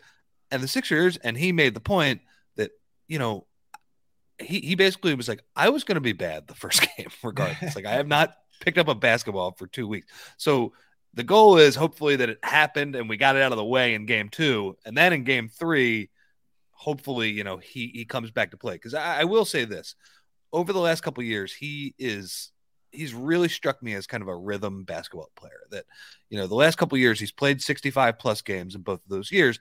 So he has these stretches where he plays 15, 16, 20 games in a row. In the middle of those stretches, I think is usually when he plays his best, when he's just like continually playing night after night after night. And maybe that might not be the best thing for his body. Who knows? I actually think it is, a good thing for his body, but it certainly is the best thing for his shot, for his handle, for all of those things. And you saw the exact opposite of the spectrum last night because he couldn't play for 2 weeks. So that was the main thing I saw. Overall, Sixers lost. I was expecting Boston to fire back. I think disappointing effort to not make that close, but we have seen a lot of series where there is very little correlation between one game and the next one. And the Sixers, I think for the most part said, we got our split. And while it was disappointing, I do agree with them. They did get their split. They did go up there and accomplish the goal they were looking to do. All right, Rich, I have to ask you this question because I brought it up at the top of the show. As weird as this sounds, Embiid, your scoring champion, finally gets his just due being the MVP of the league. But I said this and I said, am I crazy thinking this? I think the Sixers play better without him. They get everybody more involved in the offense. Their transition game has a lot more pep in a step. When he's on the court, they have to slow everything down and run it through him. And I know he's won a lot of games for them, but in a situation like this against Boston, I just think they're a better match for Boston, as crazy as it sounds, without him. Yeah, I think you're crazy, Derrick. I think he needs to be on the court. I agree with you, Rich. By the way. Wait a minute. You didn't say you agreed with Rich off the top of the show. Yes, I did. They're not better off without Embiid. You thought I made up a good point. Yeah, I think it's an interesting talking point, but I don't think they're better off without Embiid. I just had to throw it out there. I know. I got you. Well, it's fun.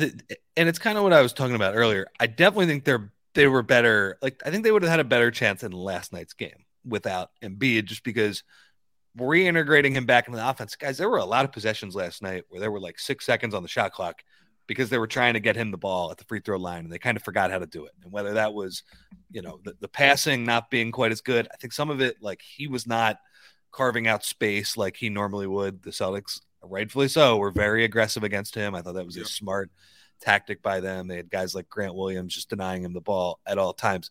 So I definitely think last night bringing him back hurt, but I think in the long run, they are going to need him to play well. And I think it's mostly Derrick because of the defense, because I just think they fundamentally cannot stop this team unless he's on the court. And, look, Boston has counters. Like, they shot 53s last night, and that is a number that Joe Mazzulla, like their coach, I don't think a lot of people know a lot about him just because he comes in early this year in kind of a weird circumstance where he gets promoted. He's just 33 years old. Certainly doesn't say a lot after games.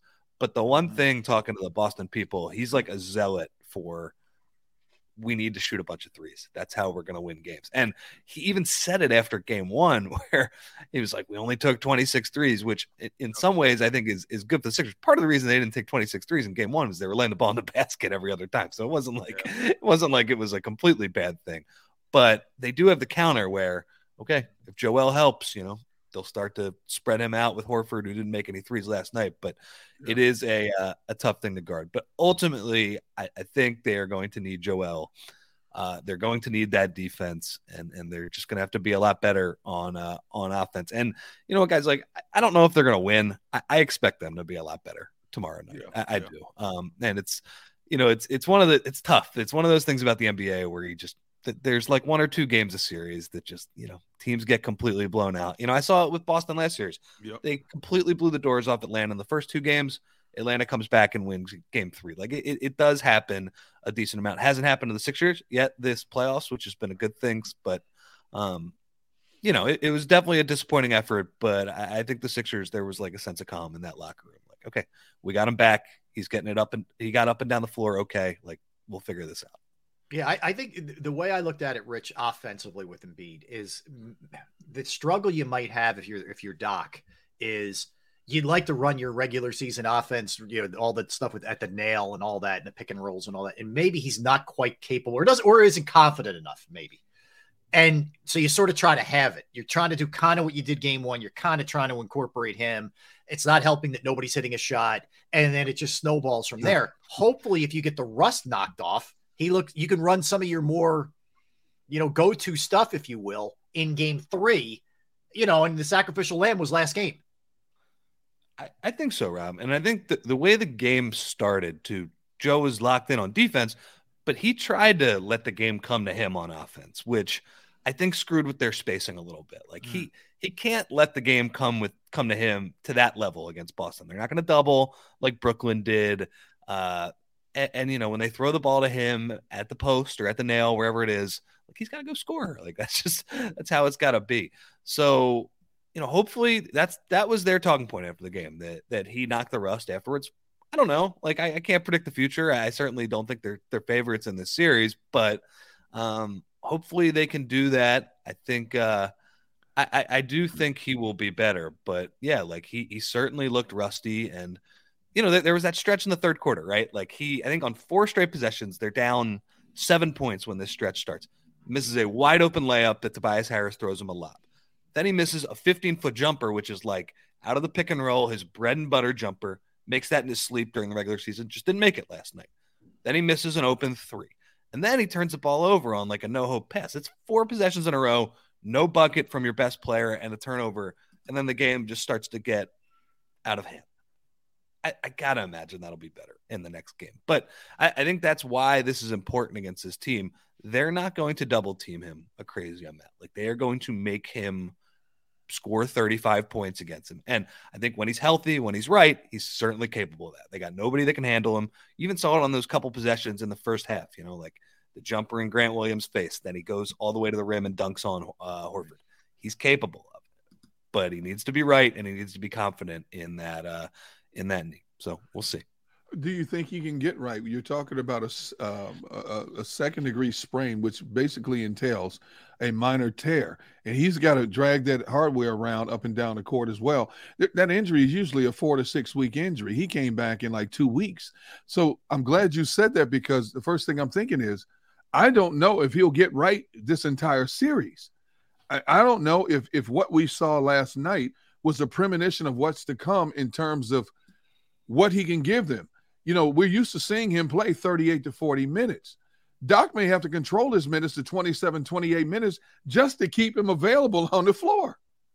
Yeah. And he said it last night. He actually said that, Derrick. He said that he was like, look, my injury is usually a 4 to 6 week injury or something like that. And he said, I'm not going to be 100% this entire series. Yeah. So as far as what that's going to feel like for the rest of the series, I do think last night, like whatever he's feeling inside, whatever level of pain, he's going to have to deal with that at least through this series.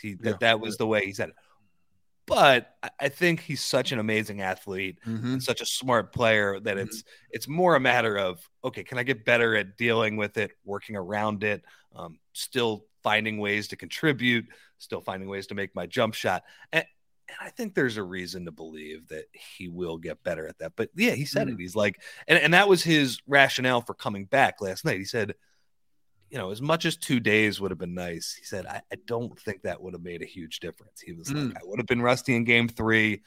I would have felt roughly the same in terms of, how I felt walking up the door. Like 2 days would not have been a complete miracle cure for that. So I definitely think that this is their reality. He is not going to be 100% the rest of the playoffs. That said, and again, I don't know exactly what he's dealing with in terms of pain. Like, is it really hard every night? Is it, is it a shooting pain every once in a while? Like, what is it exactly? the one thing I will give him credit for is that dude plays through some serious stuff in the playoffs. Yeah. Like, he generally does. And it sucks for him and for just anybody, even just a general basketball fan, that he has to continue to deal with this stuff, these kind of fluke injuries where even on this one, like Cam Thomas basically trips over him. Like, that could have happened in any regular season game possible. But, whether it's the finger, whether it's the face, whether it's the knee injuries a couple years ago, he does suit up and play through these things. So I think overall it's definitely a good thing to have him back. But yeah, you're not going to get regular season MVP. So here's his chance to be epic. If he can get him through this series to where they're favored in the next series, probably, then I think we're talking about an epic postseason run, considering he is very banged up, it looks like. Rich, let's go back to Harden.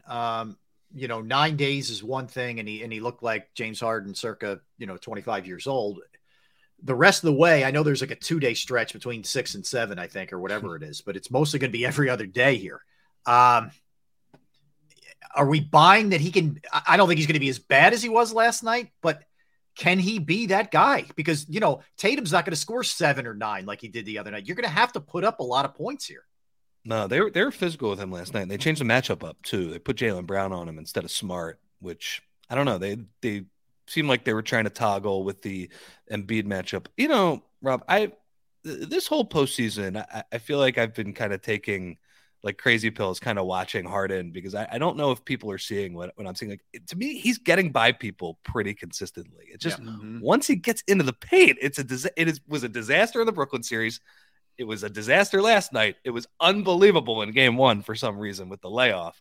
And even last night, I still think he has the burst, the wiggle to kind of get by these guys one-on-one. I mean, Jaylen Brown in that first game, he smoked him on a move that looked like it was 2017 Harden all over again. But I think there is going to be a happy medium in between.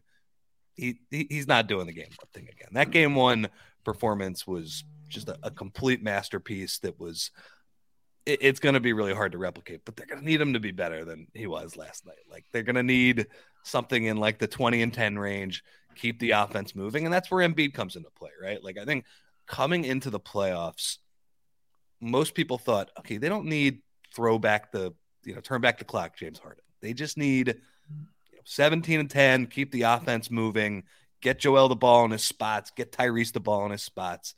And the Sixers have enough to compete with pretty much every team. Now, with Embiid compromised, they probably need a little bit more than that, right? They don't need 45 points, but they need, 20 and 10. They're going to need minutes where, he's playing with Paul Reed, who's played really well, I would say, for the most part. Those backup units, they're going to need him to take over during those minutes. And Joe Mazzulla has said it all the time, too. He's like, I know that Embiid's back, but even in that first game, I said it, Joe Mazzulla was like, the non-Embiid minutes are so key for us because that guy does not really lose too many minutes, even if he is compromised. So we have to turn it up in those minutes. So Harden's going to have to be really good. And I agree with you. It's a happy medium. He's not going to be as good as he was in game 1. I don't think he's going to be as bad as he was in game 2, but it's got to be a little bit closer to game 1 than we no think. doubt. There's a big gap between those two. Rich, do the Sixers have the perimeter defense to stymie Boston from taking 53s? That's the question, Gunner. That's the whole thing. That's why these guys are a brutal matchup for them, because they can go 5 out. And, we talk about Joel's help defense. Part of the reason his help defense, it puts him in an impossible situation where he's guarding Al Horford, who stunk last night. Hopefully for the Sixers' sake, he continues to stink. But he has the decision where, who is it? Tatum, Smart, Brown, whoever it is, White, Brogdon, who's, an excellent offensive player off the bench. They're getting by their guys, and he has a decision. Okay, I can help. I can cut off this layup, this shot. But these guys are just going to throw the ball right to Horford, and he's a 45% three-point shooter. And that's a very difficult thing. And I think all season the Sixers, Embiid has talked about it. The Sixers have talked about we have to be better kind of guarding our own man. And this is the ultimate test of this, that it will not get harder for them in an individual series because there's really nowhere to hide for Harden or Maxey. I think Smart is really the only hiding spot at this point. He had a good game last night. Some of those shots I was thinking okay, I was like, Sixers might live with some of those. I don't know if he's, capable of making those on a consistent basis. But besides that, you have a lot of situations where I'm looking on the court and it's like, man, James Harden is guarding Jaylen Brown, not on a switch, like on purpose. So it's hard for the Sixers to match up. Jaylen Brown is terrific. I do think they've done a very good job on Tatum. I imagine he's going to play better, but certainly have had some success against him, both in the regular season and in these first couple of games. But that's the whole point of this, Gunner. Like, I think getting back in transition is the first thing. That's really hard. The Celtics really run the ball down your throat if you miss shots. And that's why the offense is really important. But then once you get in the half court, can you stay in front of these guys one-on-one? Yep. This is not a very it's an excellent offense Boston has, but it's not like a Golden State, Steph Curry off-ball movement, kind of communicating through all these screens. They're matchup hunting. They're picking one matchup. They're spacing the floor properly, and they're saying that whoever it is, often Brown or Tatum, are going to beat that matchup one-on-one and make the right play, and then they'll drive and kick. And that's, for the Sixers, that's the big thing. Now, they're going back home. I think their role players are going to defend better. They're going to have more energy. And frankly, the Sixers have better personnel than they have in past years. Like a guy like Melton we saw in game one, like he can hang on the floor with these guys. You just got to hope, the Jalen McDaniels of the world, PJ can hold up in the right spots because he's getting a lot of those tough matchups as well. It's a very hard task. I think they are better equipped than they are in the past, but it's tough, and that's the whole game. Stay in front of these guys one-on-one. And Rich, that's what I was going to follow up with you. So let's kind of stay on the bench for a minute. We know the impact that Melton had in game one, and they got contributions. He wasn't alone, and B-Ball Paul starting played very well, but this is like the regular season. They're wildly inconsistent off of that bench. And you look at it with Boston, the personnel they're going to throw at you. I know Brogdon was on fire last night, but Brogdon and the Williamses, et cetera, you just feel more confident, at least I do, in Boston's bench, that consistently they're going to be better. I just don't know what you're getting from the Sixers night in and night out. Niang is almost unplayable sometimes. Yeah, and I think Doc has to think long and hard about playing Niang in the series. I know he had that really bad moment. It was kind of mystifying. Watching him pass up that three was like – I don't know if George is playable in this series. Like you, I actually said that before the series, Rob, just watching him play against Boston in the regular season. But to watch him pass up that quick trigger three was like shocking to me. Like that's the thing he's unbelievable at. Like, you're paid. That's why you're in the league, George. Yeah. And you have a lot of guys on the team who pass up that shot. I'm going to be a little, I'm going to be, a little, driving to the rim here or whatever. Just, a little passive here. That's the thing about George, and that's why Joel loves George, James loves George. Like, that guy just fires it right away. And, at the end of the year, he shoots the back of the baseball card. It's like 40-41% every time. It's certainly an effective player. But because of what Gunnar was just talking about, the one-on-one defense thing, it's like they're going to just search out George, and they're just going to go by him. It's a tough matchup. So I would consider probably playing somebody like Daniel House instead of him. Like, I think – that's something Doc has to think about. Doc likes playing George, and I know he made a couple threes when the Celtics doubled in the first game, but I don't expect that to happen quite as much moving forward. And I agree with you. Like the bench it's an up and down group, and compared to Boston, the problem, Rob, is that like the top seven guys of Boston, the two guys off the bench, Brogdon and Robert Williams, that's the best 6 and 7 guy in the league. It's just not even close. Those guys are starters on pretty much any other team, and they play wonderfully with the rest of their they can toggle between the two big lineup with Horford and Robert Williams. They can go small, and Brogdon can handle the ball. They can play both of those guys at the end of the game. And I think the other guy that played really well last night, like the Sixers shot really poorly, but they also got beat to every 50-50 ball last night. Which can't happen.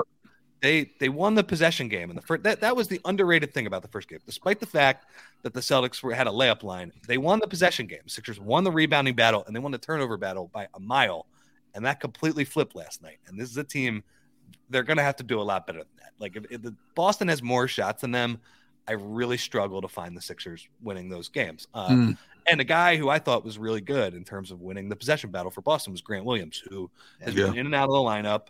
And he makes that hustle play at the end of the first quarter where there's a 50-50 ball. I would argue it might have been 60-40. Like the ball was at Maxi's feet. He probably had a chance to pick it up.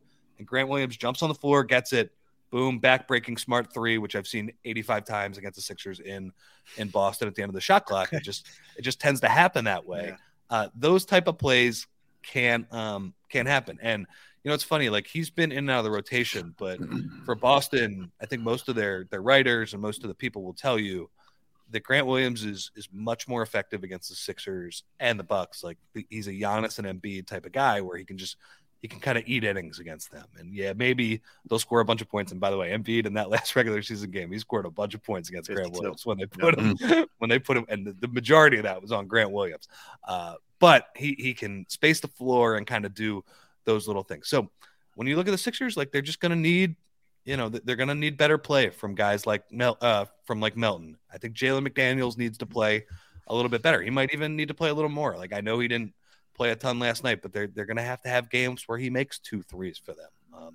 Do you go to House? I do think the one positive on the bench is I have never been more confident about a backup center right now for the Sixers than B-Ball Paul, which is ridiculous because he makes me laugh 5 times a game with kind of his quirky playing style. Like the behind the back pass he threw last night, I was just cackling. It was so funny. It was an amazing pass though. Yeah. So I feel really good about him. And I also feel really good. Gunnar mentioned this too before, like, I don't think you have to play Embiid 40 minutes a game right now.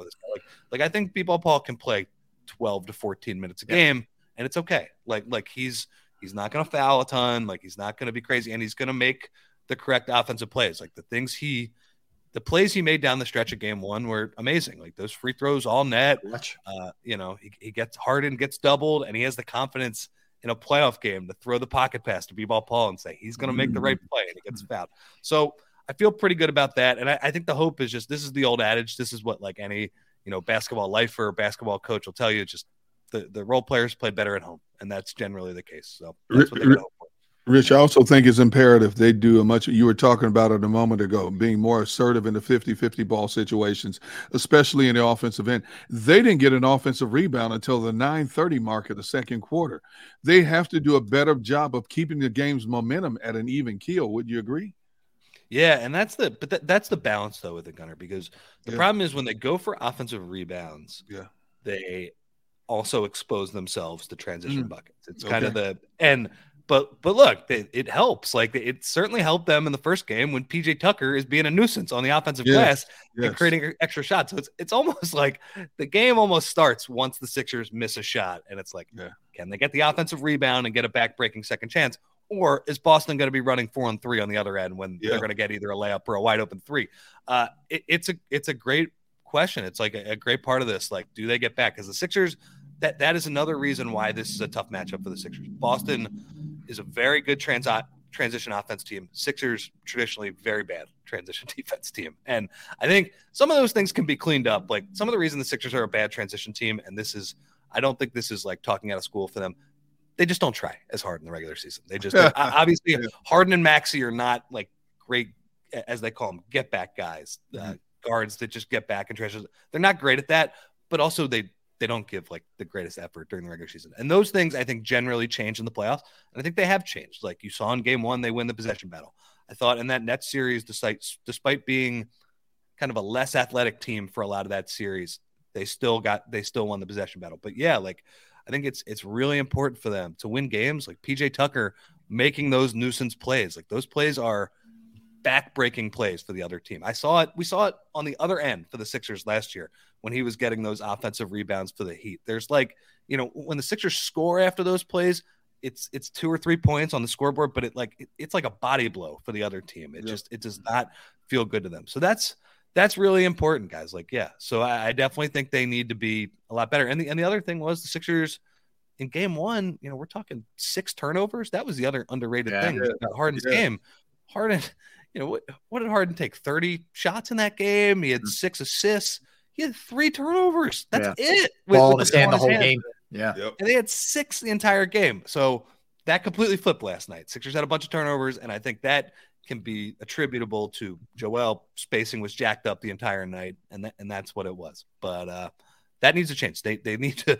If Boston is taking more shots than them, they're not going to win. But I have a feeling we saw kind of 2 extremes. We saw the Sixers really dominate that in the first game.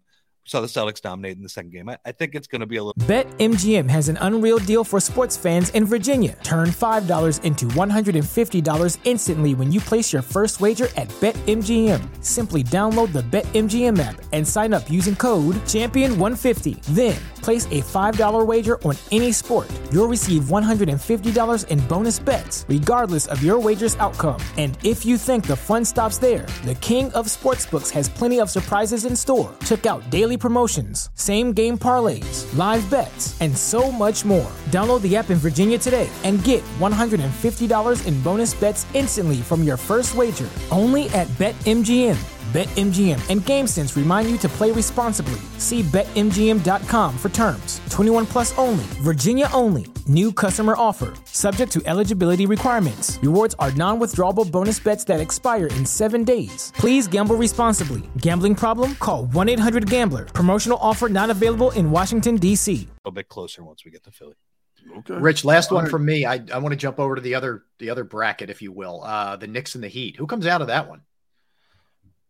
It's hard, Rob. Like, I think the Knicks have not looked that impressive considering they lost game 1 at home and then they kind of eked out game 2 and Jimmy didn't play in that game. And I think it really comes down to Jimmy's health. Like, it's crazy to say because Miami was a bad team the entire year, but if Jimmy is, if that ankle is okay and, he's able to kind of summon his normal playoff Jimmy stuff, I think I probably favor them just because they have a little bit more playoff experience. I think they have the best player in the series, even though Brunson was terrific and really has been kind of a revelation. I really enjoy watching that guy play.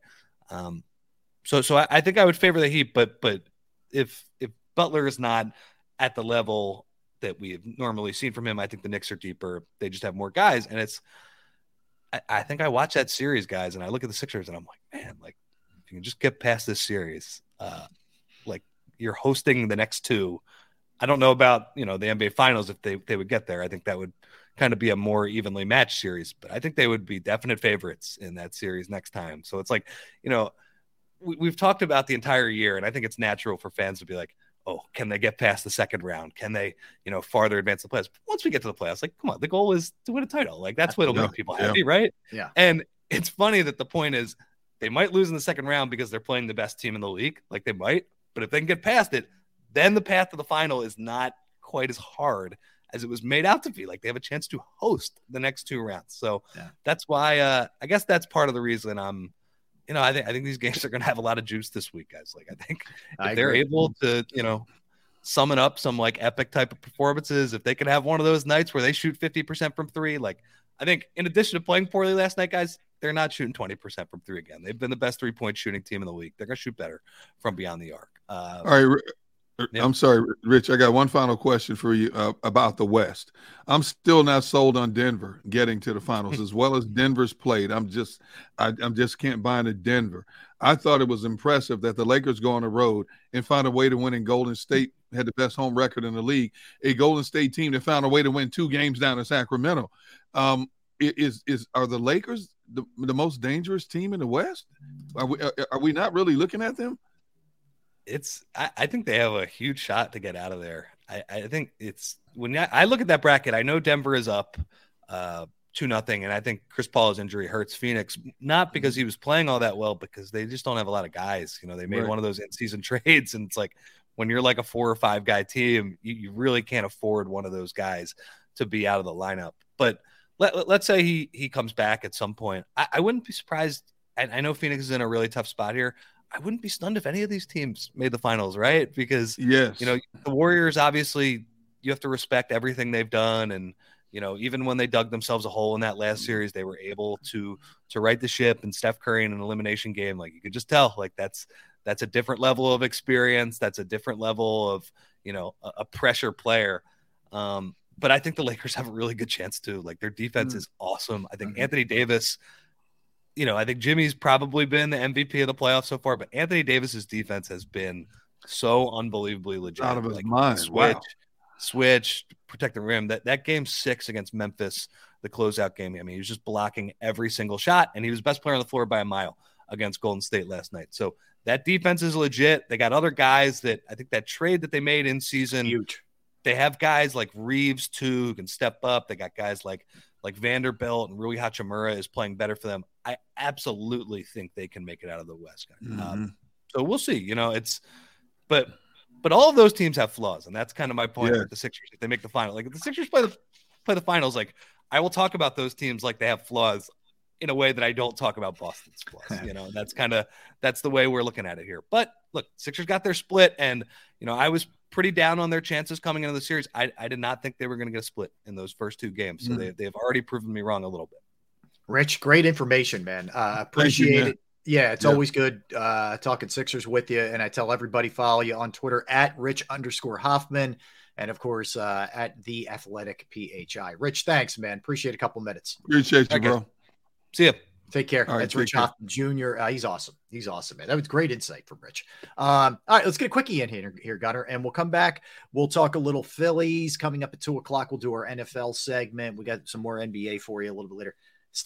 College baseball story, which I'll share with you too when we get back. I think you might find interesting. Do all that when we return. That's Derrick Gunn. I'm Rob Ellis. We're Sports Take, Jacob Sports YouTube Network. Let me tell you about our friends at Pro Action Restoration. Yeah, if you have a home, you have a business, you have a property that you own, and you go through it. It's the pain and the inconvenience of water, of fire, of smoke, of mold damage. You're saying to yourself, I don't know how to clean this up. I don't know what to do. I don't know who to turn to. Well, I do. I know who to turn to here. It's Pro Action Restoration. They're on call 24 hours, 7 days a week to assist. I could tell you that because I went through it. I went through it at my parents' house a few years back. Pro Action Restoration, called them. They were there. They cleaned it up. The crew was professional. The price was right. You name it. They are licensed, bonded, fully insured, and they've been serving the tri-state area for more than 2 decades. Pro Action Restoration will work in conjunction with your insurance company. So again, it could be water, it could be fire, it could be smoke, could be mold damage. You name it, they're there and they can handle it. Give them a call, 610-623-3760, 610-623-3760, or online at proactionrestoration.com. That's proactionrestoration.com. Do you stream on a Roku, Fire Stick, Google TV, or Apple TV? Now you can watch 6ABC 24/7 with the 6ABC Philadelphia streaming app. And the big story on Action News? Search 6ABC Philadelphia and start streaming today. Go to get your game on. Go for the beers. Go for the cheers. Go for the hit and the hits. Go for the stakes and the stakes. Go to get your parlay on. Go to get your party on. Go for the scene. Go for the screens. Go for the gallery. Go for the win. Go to Ocean. Visit theoceanac.com to plan your visit. The greatest fans on earth. It's a bold statement, but would you expect anything less from Philadelphia? 58 years of heartache creates a toughness, a grit, a resolve not found in most. Sure, our prayers were answered, but now that we've had a taste, we're looking for more. Pondley Hockey, official partner of the Philadelphia Eagles.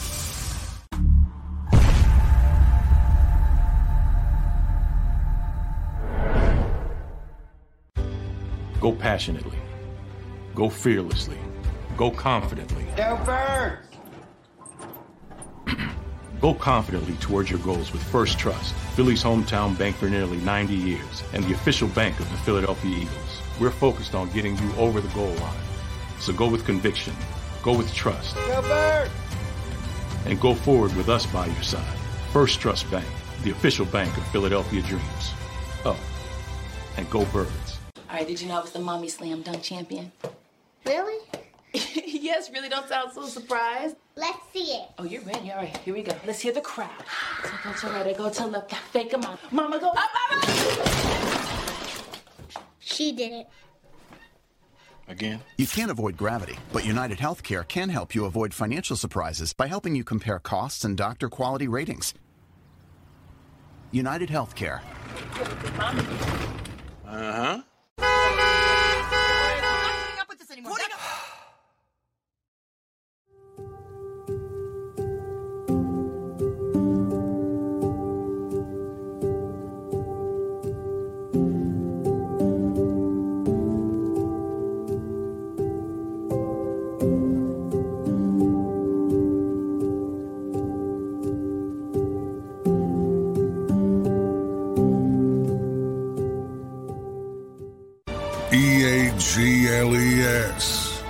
Eagles.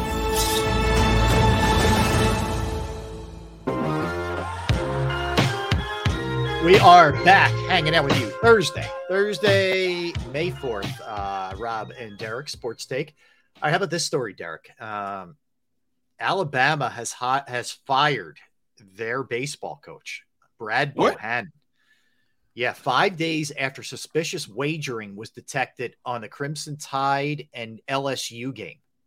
The school announced, their athletic director announced the school's initiated a termination process for Bohannon for, among other things, violating the standards, duties, and responsibilities expected of university employees. The alleged suspicious activity took place last Friday at the sports book at Great American Ballpark, according to Ohio Casino Control Commission.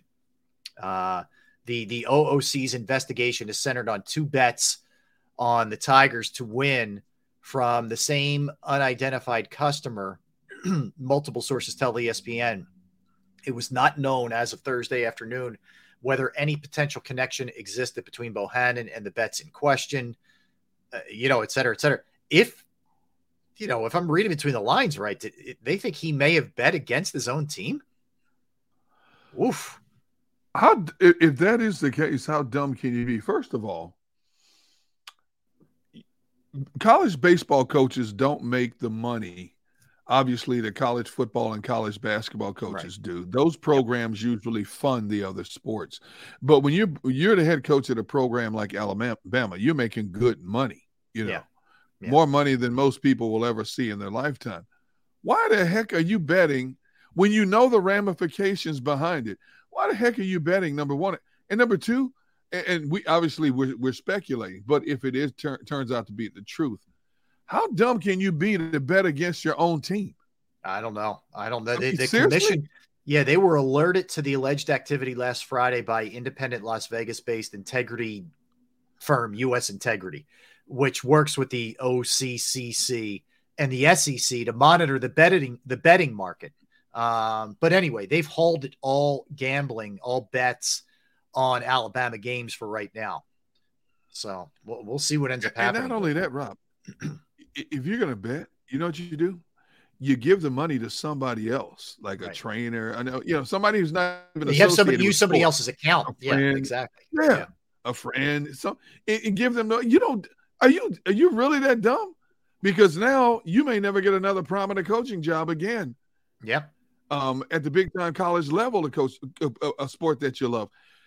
Are you that desperate for money that you really?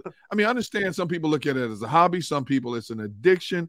But you got to be a lot smarter than this, man. I mean, it's seriously. crazy to me. Like, and the other thing is, you go bet an NBA game or go bet something else. You're a moron for betting your own sport. Against your own team. Right. If that's what it is, I mean, you could potentially be throwing a game. But even if you were betting for your team to win, you don't bet college baseball, period, because that's your sport. It's just dumb. Yeah, I don't know. I don't get it. I just don't get it. I don't get it, dude. I don't get people thinking nowadays. I just don't. A lot of facets in life, I just don't get it. Especially because everything is so magnified now due to social media.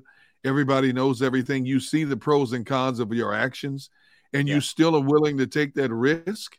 And Big Brother sees everything. There's too many ways for you to get caught. There's too many. So tiddlywinks, basket weaving contest, anything other than your own sport, man. I don't get it. Wow.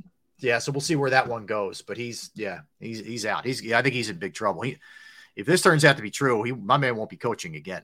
That's for sure. No. Ugh. All right. Beyond that, let's take a look at the Phillies here. I am in I'm in firing mode for somebody, Derrick. I'm there. Who? Craig Kimbrell, aka Gas Can, aka Bonfire, aka the Fire Starter. He has been brutal. Okay. His ERA this season is an 8.25. Okay. What happened to the Kimbrell we thought we were getting? I think he's past the odometer. I think the mileage has gotten to him, man. It might be time to turn the car into the dealer or the shop. He comes in the ninth. He records 1 out, gives up 2 hits, 4 runs. There's 2 walks, 1's intentional, but the home run's a grand slam on 17 pitches. The Phillies had scrapped and clawed back to tie the game. Yes. With a clutch hit by Bryson Stott, and then he just gives it right back up. It's unbelievable. It's unbelievable. Well, first of all, I think he needs to come out of that chicken wing stance of his before he delivers his pitch. Yeah. The stork move. He looks like a stork. I have no idea. Yeah. I have no idea what that has to do with the overall mechanics of him throwing a pitch. But number 2, we were just talking about the depth and rotation this team has on the back end. And Kimbrel, you're going to have to find another spot for him, because whatever you're paying him, you should ask for a rebate on your money right now, because he ain't giving it to you. I'm telling you. They're paying him well. Yeah. But look at what happened with Alvarado. This dude has been lights out. Yeah. And then he comes in and wait, where's his numbers? 3 hits, 2 earned runs. In fairness, Derrick, the one that they ruled a hit is a play that Sosa's got to make all day. I get it. It was home cooking that score. That score giving the Dodgers a hit on Barnes, a hit on that. That's a play Sosa has to make. And Sosa's got 5 errors. He is supposed to be a glove man. He has not been a glove man so far this year. But yeah, it was the hardest I've seen them hit him all year, though. They were hitting him balls really on the screws. And I hadn't seen that all year against him. No, I haven't either. And Nola was pitching. Nola was dealing for a while. I'm thinking, okay, you had the perfect equalizer to cool off the Dodgers bats in Nola. When I left my house, it was 5-0 Phillies. Right. When I got to my destination, I got locked in doing what I was supposed to be doing, and then I got a notification. It's 5-4. I'm like, 5-4. I thought the game was over. As fast as that game was moving. Yeah. I thought the game was over. That game was moving. And then I get another notification. Started crawling. Oh. Yeah. I know. And that's the thing, you get another notification. Dodgers up 6-5. Well, you get staked to a 5-0 lead, which Nola did. Can't give it up. Yeah. 6 1/3, 4 runs, 7 hits. He gives up the home run. He's got a 4.64 ERA. Home run. Yes. Dude, the laws of averages are when you play a series and the first 2 games you get bombed like that, normally you win that 3rd game. You cool the bats off and you win that 3rd game, and you kind of slither out of town, with 1 out of 3 in a series. They gave up 36 runs in a 3-game series to a Dodgers team that had coming in that's on a 6-game winning streak, but we're not the Dodgers we're accustomed to seeing. With the way the complexion of their roster had changed. Dude, it was like batting practice for the Dodgers in this series. Mm-hmm. That's frightening. Yeah, it was. Yeah, you look at the runs allowed in that. What was it, 13, 10? Yes. Woof. Yes. Yeah, it's bad. Now let me ask you this. When the Phillies got to 500 record, whether you're looking at it from a professional analyst or a fandom, Rob Ellis, did you think the team had finally turned the corner when they got to sea level? I did. Yeah, I did too. Yeah. I agree. Because the last outing, Nola pitched well. The last outing, Wheeler pitched well. Your bullpen had been pretty lights out, and you were getting Harper back. I just thought adding him to this lineup, it was going to be, the shame of it is you wasted a good road trip. Like you could have, if you would have just salvaged yesterday, you come out of the road trip even 3-3. You would have been a 500 team. Instead, you're 15-17. You go 2-4 on the road trip. It was a bad loss yesterday. Any way you slice it, it was just a really bad loss. You could have gotten out there with a good taste in your mouth, hopping on a plane with a day off today, which they do need before you start the Boston series tomorrow. And, it was just wasted. It was wasted by bad defense. Castellanos had a bad defensive play. Schwarber's so immobile out there. He can't get to anything. It's tough. It was a really tough game. It reminded me of early in the season because they had won 4 straight series prior to yesterday. You bring up Boston right now is in 4th place in the AL East. But, oh, by the way, Boston right now is on a 5-game winning streak, 4 games above 500, and they have scored the 3rd most runs in the majors. That Boston team can hit. Yeah. So I believe, if I'm not mistaken, Wheeler's on the mound tomorrow? If I'm not mistaken. Yes. Isn't it Wheeler? Yes. I can't wait to see what he looks like going against this Boston lineup tomorrow. Yeah, I'm curious too. I am coming off the game that he pitched the last time. Yeah, I am curious. Yeah, you go Wheeler, Falter, Walker, who's been bad, and then Strom. That's your next 4 games. Yeah. So yeah, Boston can hit. Their pitching's not quite what it was. They still have some guys trying to figure it out. Chris Sale's not what he used to be. Kluber's not what he used to be. So there's some opportunities there. Now, there is good news. The good news is Bryce Harper yesterday, this was his second game playing. The first game back, 3 strikeouts, 0 for 4. Yesterday, 3 for 3, 2 walks, was on base 5 times. Derrick, the other thing that I noticed in the game, he had 2 situations where he needed to slide. One was into second on his double, and he slid on his right butt cheek. Left butt cheek. Left butt cheek. Feet first. So that's what they're trying to get him to do, rather than the head first, where you can jam the elbow, right? So that's good. And then he had a play at home on the tying run in the 9th inning. Again, slid on the proper butt cheek.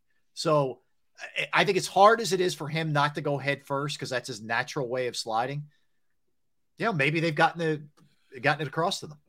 I believe, because of his aggressiveness, I believe instinct is just going to take over. When you least expect it, he's going to go head first. It's just the nature of what you do.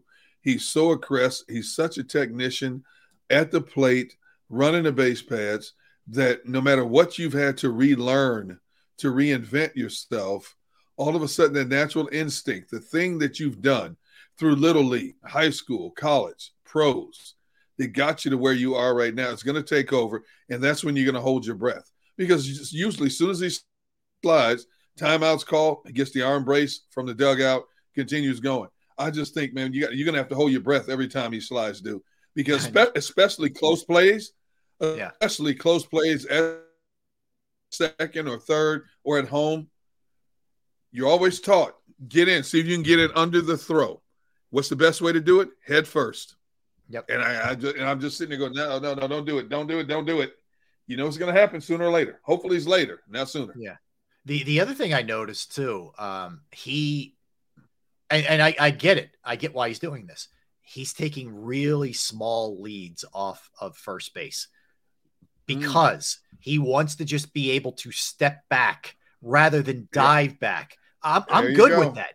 I'm good with it. I really am.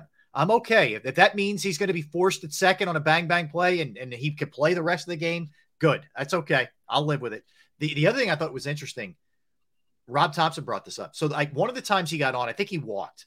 So he gets to first base and he's getting all his stuff off and he's trying to get the oven mitt thing on that he wears. You ever see the mittens that they wear? Because of the pitch clock and things moving so quickly, like he couldn't even get that on. He's on there still putting it on in the middle of the at-bat by Castellanos. Castellanos took a timeout to let Harper try and get all his gear on, and it still didn't take. Like, that is where I think an umpire's got to say, all right, let's give this guy 10 extra seconds to get his gear on. I don't see it happening, Rob. It's not going to happen. No, I agree. It's not going to happen. It's not going to happen. They're all about speeding up a game, not slowing a game down in any way, shape, or form. I don't think it's going to happen. We're just going to have to live with it, man. It is what it is now. I want to know, will Thompson ever put Stott back in the one spot again? I'm tired of this. Put the igniter back in the front of the lineup. Why you got him down at what, 5th, 6th? Why is he down there? Yeah. Why is he 5th? I don't know. I think he's gonna end up doing that eventually. I wish he would do it sooner rather than later. I didn't want to move him to begin with. I don't want to mess with him. I loved him where he was. I get Schwarber's the veteran and he might be more comfortable in the leadoff spot, but it's about the production, man. It's all about who's been delivering, and Stott's been delivering all year for this team. And see, I'd put Schwarber in a 3-hole and put Harper in a 4-hole. That's what I would do.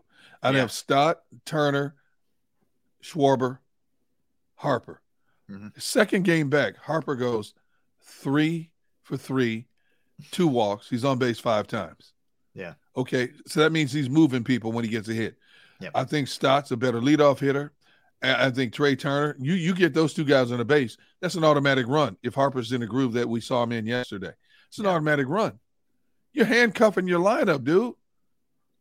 Yeah, I know. You have a knack for getting people fired. All right, obviously you can bend the Phillies' ear.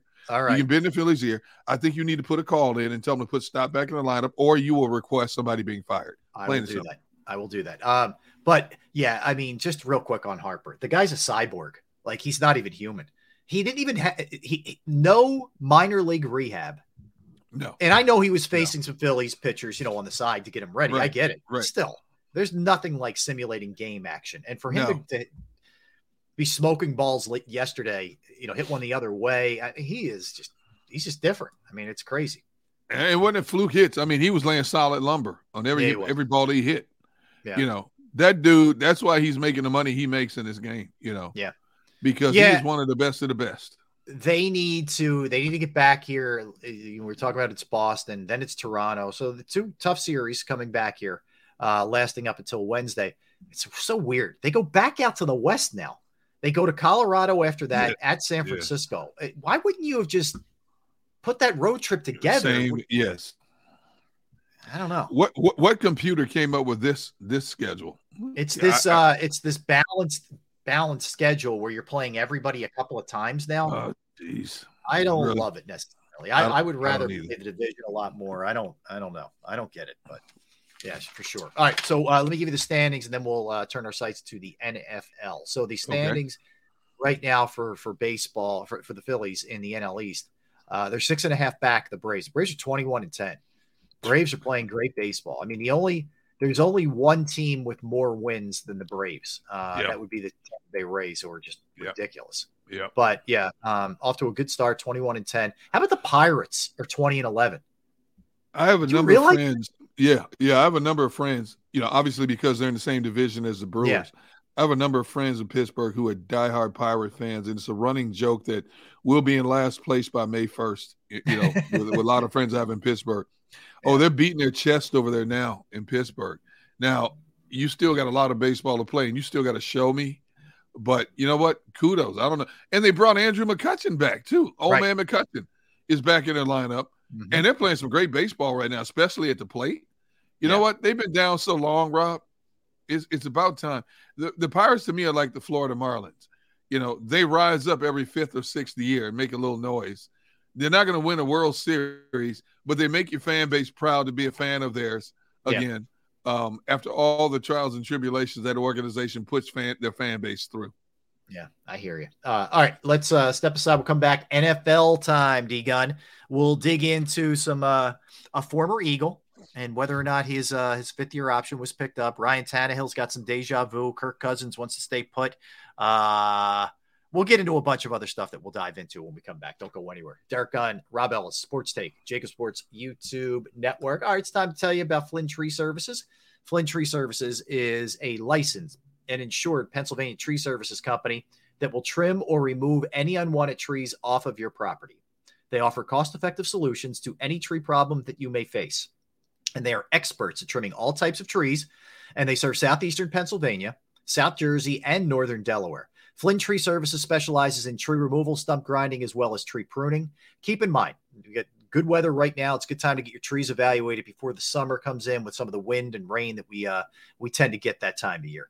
Go to their Facebook or Instagram page for a sampling of their work. Give Flynn Tree Services a call at 610-850-2848, 610-850-2848, or online at flynntreeservices.com. That's flynntreeservices.com.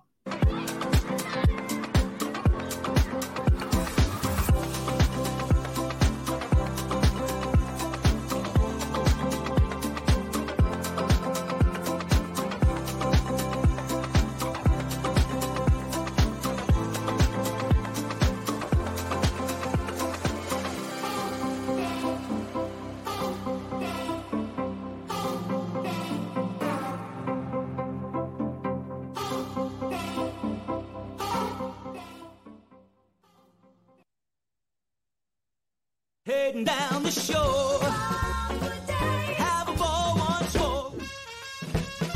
Here, imaginations run wild and time stands still. Because here, you can find the best of the Jersey Shore, all on one 5-mile island. So leave the old you behind and get lost in the woods. Wild, wild, wildwood days.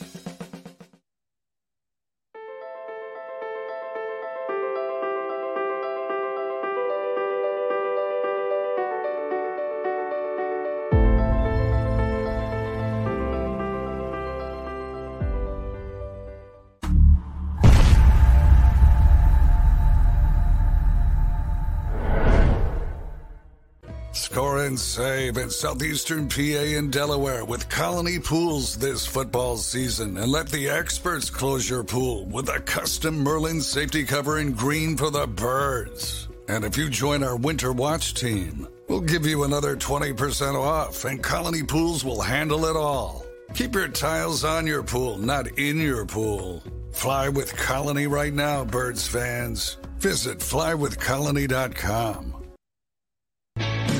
Hi everybody, my name's Jason Lombardi. I'm an inspector at DryTech. At DryTech we offer 3 major services, the first one being basement waterproofing, the second service we offer is foundation and structural repairs, and then the third service that we offer is mold remediation. If you feel you are having a waterproofing issue, give DryTech a call or check us out online.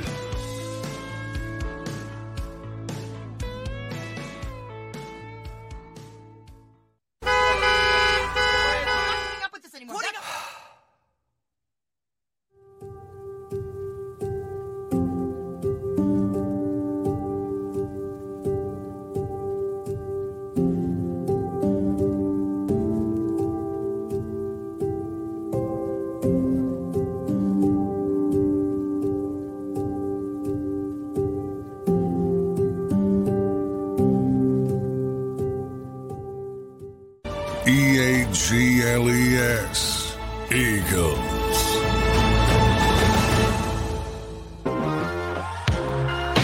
Back. Yes, we are. Hour number 3 of the program. That's Derrick. I'm Rob. We are Sports Take. Jacob Sports YouTube Network hanging out with you on this Thursday. What's the matter? Kevin Savard, Rob Soft Shoe Ellis. Yes, we will at 2:30 we will revisit the Gritty Part 2 today. We unleashed that bad boy off the top of the show. We'll give it to you again coming up in a little bit. Just warning for your eyeballs. They could pop out of your head by watching it. That's all I can tell you. You never know what could happen there. So we will revisit that. All right. This is from the No Duh department, Derrick. No duh. Okay. No Duh department. So the Minnesota Vikings have elected to decline the 5th-year option on Jalen Reagor. No. Shocking. Jalen Reagor? Shocking. First-round draft pick Jalen Reagor? Taken ahead of Justin Jefferson, Jalen Reagor. Yes. No. Yeah. They didn't pick up the 5th-year option on Jalen Reagor? You can't believe it. I'm shocked.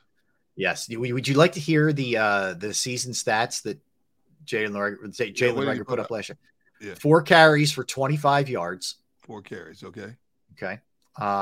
In terms of pass catching, he had a grand total of 8 catches for 104 yards and 1 touchdown. Now he was their primary kick returner. Okay. So you do have to keep that in mind. He was their primary returner on the season. Their primary, return man in general. So he didn't exactly tear it up there either. 26 attempts, 167 yards, 6.4 yards per return. That man got a 7-figure income for 8 catches. Yep. 12 total touches in an entire season. Yeah. And how many games did he play, according to the stats? How many? All 17.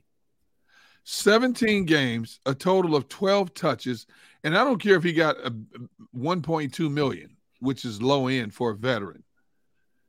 He got 7-figure income for 12 touches an entire season in offense. Man, what did we do wrong in life, Rob? What did we miss, man? It's when he was here and I'm watching his skill set And I'm saying to myself, all right, what does he do well? What does he do particularly well? And the answer was nothing. Like he wasn't a good route runner. He wasn't the burner we were told he was. He didn't have great hands. Like I still, for the life of me, and I know especially his, I think it was his sophomore year when he had a better quarterback. He put up pretty good numbers at TCU, but man, he just looks like he doesn't belong.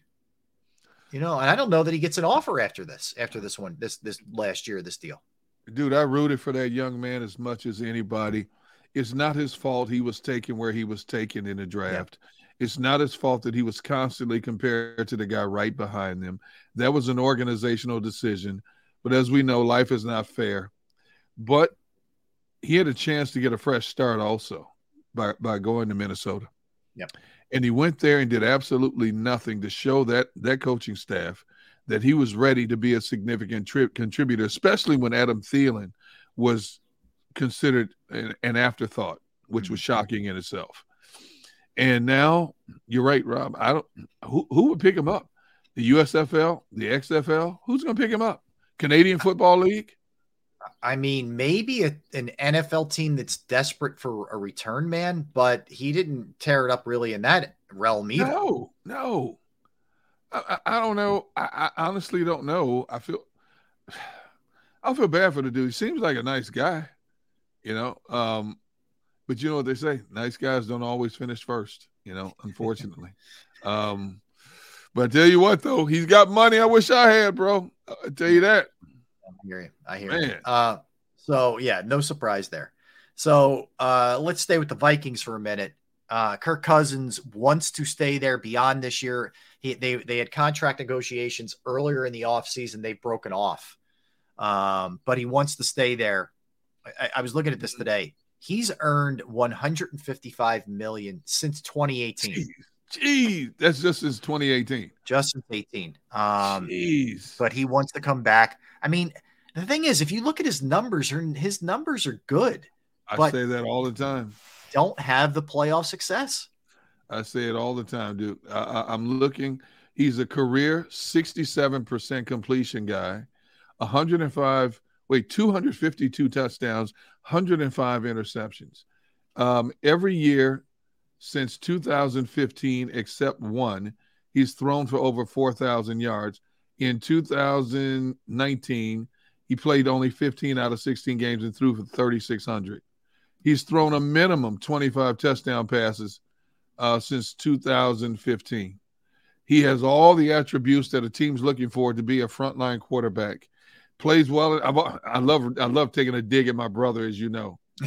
I call him regular season Kurt. He's a Pro Bowler in the regular season, toilet bowler in the playoffs. Plain simple. My brother's like, I can't talk to you right now. Yeah, well, we'll see. Well, I don't know that they have better options there, so he may end up being back, but we'll we'll see. He will. Ryan Tannehill, basically, he was asked about the Titans drafting Will Levis, and basically said, yeah, it feels like deja vu. You forget the year before in the third round, they took Malik Willis. Now this year in the second round, they take Will Levis. So like Tannehill looks at it like, all right, just another guy I'm going to fend off here. I'll be fine. I don't know. I think this could be the end of the line for him. He's 35. They haven't really done anything. They've been so dependent on Derrick Henry. I think we're probably seeing the last year of him, would be my guess. If he's a smart man, he should be able to read the writing on the wall. When you take quarterbacks in consecutive drafts, what is the organization saying about you? On the surface, they come out and say in January, we fully expect to have Ryan Tannehill back here. We fully support him. What they don't tell you is they say that because they don't have any other viable option right now. And they're hoping that some youngster they keep drafting high will emerge to push him out of the nest. If I'm Ryan Tannehill, and I understand, you're not always in control of the situation, I go out in 2023, I'm trying to ball out. I'm trying to put up numbers I've never put up before. I'm trying to do things and lead my team deeper into the playoffs than they have been in recent memory. He knows he's at 35 and he's not the young spring chicken he used to be. Injuries are taking a toll on him, so he's got to do it now. this may be his last moment in the sun, so to speak. If he can't get it done this year in Tennessee, he may end up having to finish his career as a habitual backup somewhere or a quick fix until whoever the organization has in the fold or wants to draft is up to speed to kick him to the curb again. Yeah. We'll see. We'll see what ends up happening there with them. All right. So beyond that, Rock Ya-Sin ends up going to the Ravens, Derrick, on a 1-year deal, $6 million for him. Nice move for both parties there. He was a guy who I was touting the Eagles maybe take a run at, but he goes to Baltimore where they could use him. So nice move. Yeah, no question about it. Baltimore's trying to shore up that defense, and I think he'll fit right in with the scheme and the way they play. I'm not saying he's going to play at a Pro Bowl level, but I think he'll fit this scheme and solidify the back end of John Harbaugh's defense. Hey, speaking of Baltimore, did you see the story that just came out about 33 minutes ago from Adam Schefter? No. Quoting Lamar Jackson. Lamar Jackson sounds excited about the Ravens' offseason additions, saying today, I want to throw for like 6,000 yards with the weapons we have. Okay. Did you look at the weapons they have? Rashad Bateman, Odell Beckham Jr., Zay Flowers, their first-round draft pick, and Mark Andrews. I'd be happy as a pig and slop too if Odell can hold up. Well, it comes down to Odell. Andrews is a stud tight end, and I like Zay Flowers. I do too. I think he's probably 6,000 is a lot, but I think he's probably got the best weapons that he's had in a very long time there as far as in the passing game. I know 6,000 is being facetious, but I understand what he's saying. He's so happy. When was the last time he had those kind of weapons at his disposal or the potential? They've done a really poor job of surrounding him with weapons. Yes. Now, this is a big year from him health standpoint wise. Absolutely. I mean, he's already gotten paid, but he's got to stay on the field.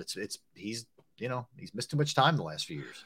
No question about it. This is a prove-it year for him. He finally got, he pouted. He got his big contract now. Thank you, Jalen Hurts. For preceding him with his big contract. You got the money now. The organization has finally addressed your needs to make your overall game that much better. Several things that Baltimore does very well. Yeah. They draft running backs well, offensive linemen, linemen, linebackers, secondary personnel. Right. The one thing that they had constantly omitted was the wide receiving core. Now, on paper, they have a pretty good-looking receiving core, tight end, wide receivers. I understand why it was facetious when he said, man, I want to throw for 6,000 yards. Well over 4,000 yards is very well within the reach if he can stay healthy and if that offense clicks the way it potentially could click. Yeah. The Chiefs completed a rebuild at their offensive tackle spot by signing Donovan Smith to a 1-year deal worth $9 million. He comes over from Tampa. You remember they lost both their tackles from last season, Orlando Brown and Andrew Wiley. Brown goes to the Bengals and Wiley goes to the Commanders. So they signed Jawan Taylor, if you remember, from Jacksonville. And then they selected a tackle, Wanya Morris from Oklahoma as well in the 3rd round. But then they make this move also. So they're going to look a little bit different. It's going to maybe take a minute for Mahomes to get used to these guys. Dude, look at this offensive line. Left tackle, Donovan Smith. Left guard, Joe Tooney. Center, Creed Humphrey, who I was big on when he came out of college. Right guard, Trey Smith, and right tackle, Jawan Taylor. That's a powerhouse offensive line right there.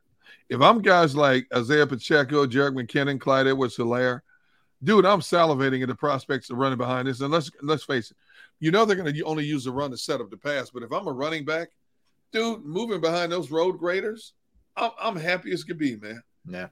But Andy Reid, that's Andy Reid, though. Andy Reid, no matter who leaves, Andy Reid finds a way to plug in the right pieces to keep that machine moving.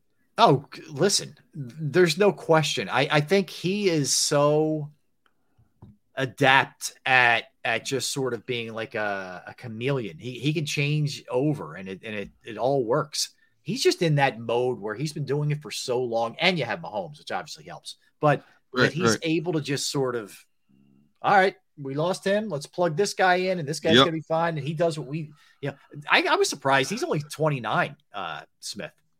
I know, isn't that something? Seems like he's been around forever. I thought he was like 32, 33. Yeah. He's 29, but I tell you what, he's got a lot of wear and tear on that body, man, with 2 ACL tears now in his career. Yeah, bad year last year too. Yeah. So hopefully he can get it right, and find that fountain of youth and body holds up down there, because Baltimore and paper is an interesting team going into this season, man. They're very interesting. Well, I mean, look at that. Just look at that division. You have Pittsburgh, who I think is going to be better with Pickett. Yep. They were 9-8 last year. You have Cleveland, who we talked about a little bit earlier. If Deshaun Watson can return to form, there's talent there for sure with them. Cincinnati's the team you're gunning for. They were 12-4 last year. They were in the Super Bowl a couple years back. Still talented, and they're putting more pieces on that offensive line to protect Burrow. And then it's Baltimore. Like they're, the AFC's tough. Look, I mean, you go AFC East: Bills, Dolphins, Patriots, Jets, all going to be pretty good. I think everybody in the North can be pretty good. Certainly the South would be a weak spot, with Jacksonville being the leader in the clubhouse. And then the West, it's the Chiefs. Broncos might make a comeback, and then it's the Chargers. The AFC with quarterbacks and just teams in general, overall talent is far superior to the NFC. No question about it. All right, I'm going to put you on the spot right now. All right. You ready? Yeah.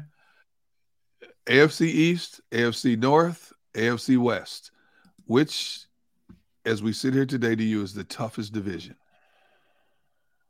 to East, figure North, out? and West. All right. I'm going to eliminate the West because I think we'll see. I think the Chargers are always at 10-17. I don't think the Raiders are going to be good. So that would only leave two, which I think Denver's going to make a rise, and I think Kansas City's the cream of the crop. But I'll put them last. I put them second to last. I put the South last. But as far as the East and the North go, there you go. Oof. I'm going to go East. I think Buffalo's the best team. I agree. Miami is so Tua dependent. Ugh.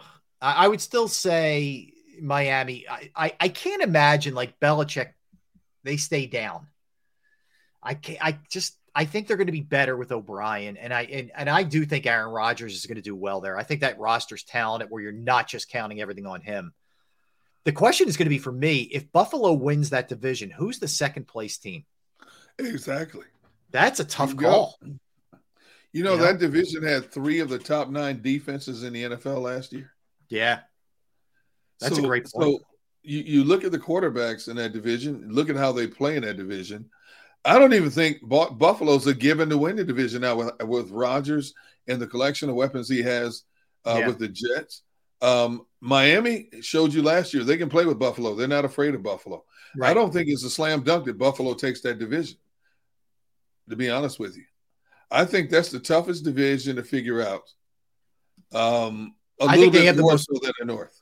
Well, they have a ton of pressure on them. Not to say Miami doesn't, because Miami, the way that they've spent, they have pressure on them. Miami adds Fangio. They made some nice moves in the offseason. Yep. But none of that ultimately is going to matter if Tua can't stay on the field.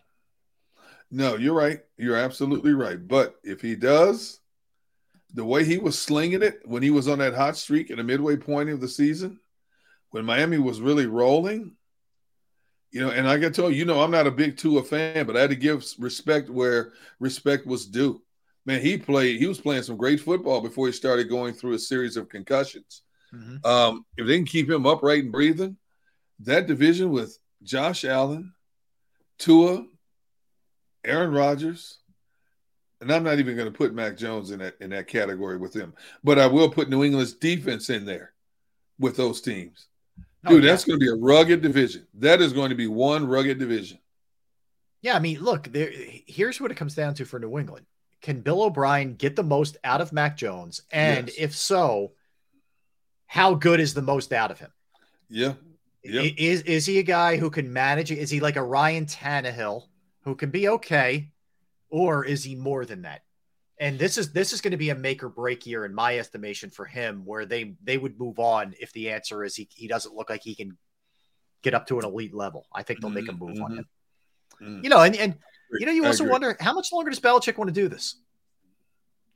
True. That's what is he 70 what? 72-ish? Let me see. I'm Is going to he guess he's 72? around. I Maybe thought he was he's older 70. than that. Wow. Let me see. He is 71. He's 71. He just 71, turned okay. 71. Okay, he's only 71. Okay. Yep. So, does he want to keep doing it? It's a good point. A very good point. Yeah. But anyway, I still think there's a fire that burns there for him. But, I don't know. We've seen it in two sports. Like Greg Popovich has kind of become that guy where they're not very good anymore, but he sticks around because he's Greg Popovich, and you feel like eventually it's going to turn around. I don't know that that starts to happen with Belichick. It's easier to fix a football team than it is a basketball team or other sports necessarily.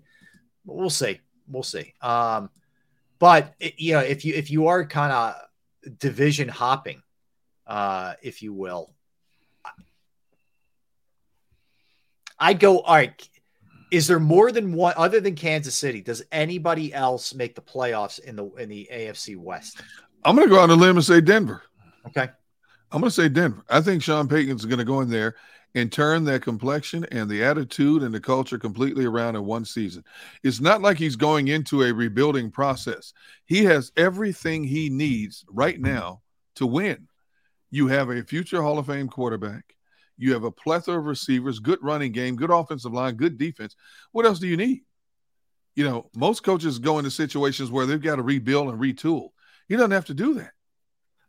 Yeah, I agree with you. And you're the thing that I think it's overlooked the most in the Kenny Fix Russell Wilson in the offense is he takes over a phenomenal defense, a defense that most of the year was leading the league in points allowed throughout almost all of the year. And their offense was where it was crazy. They had the best defense and the worst offense throughout most of the year. So yeah, it's almost like an Eagles situation where you're picking 10 and your team got to a Super Bowl. This team is Sean Payton's walking into one that definitely has talent that was just awfully mismanaged last year. No question about it. Denver's organization went through the ultimate embarrassment. They were high on this young, energetic offensive mind in Nathaniel Hackett, and it just went from bad to worse in a hurry. And when you have to fire a head coach in his first year, his first stint as a head coach in his first year, that's when you know you've hit rock bottom. But when you go out and you hire a Sean Payton, how quickly people forget about the embarrassment of what they had to endure the previous season. There's so many people hyped about this Denver team right now because of Sean's presence and his coaching staff that you look at last year as a mulligan, so to speak. It was a mulligan. Yeah. You sold a farm to get Russell Wilson. It just blew up in your face so quick. You basically have the same nucleus of players coming back to try to rectify. It happened. You made a mistake. You made a mistake. So I think Denver has a good shot of being a playoff team. Yeah, and I think what you did was you brought in a guy with gravitas who people aren't going to walk all over. Russell Wilson isn't going to walk all over. This guy's won a Super Bowl.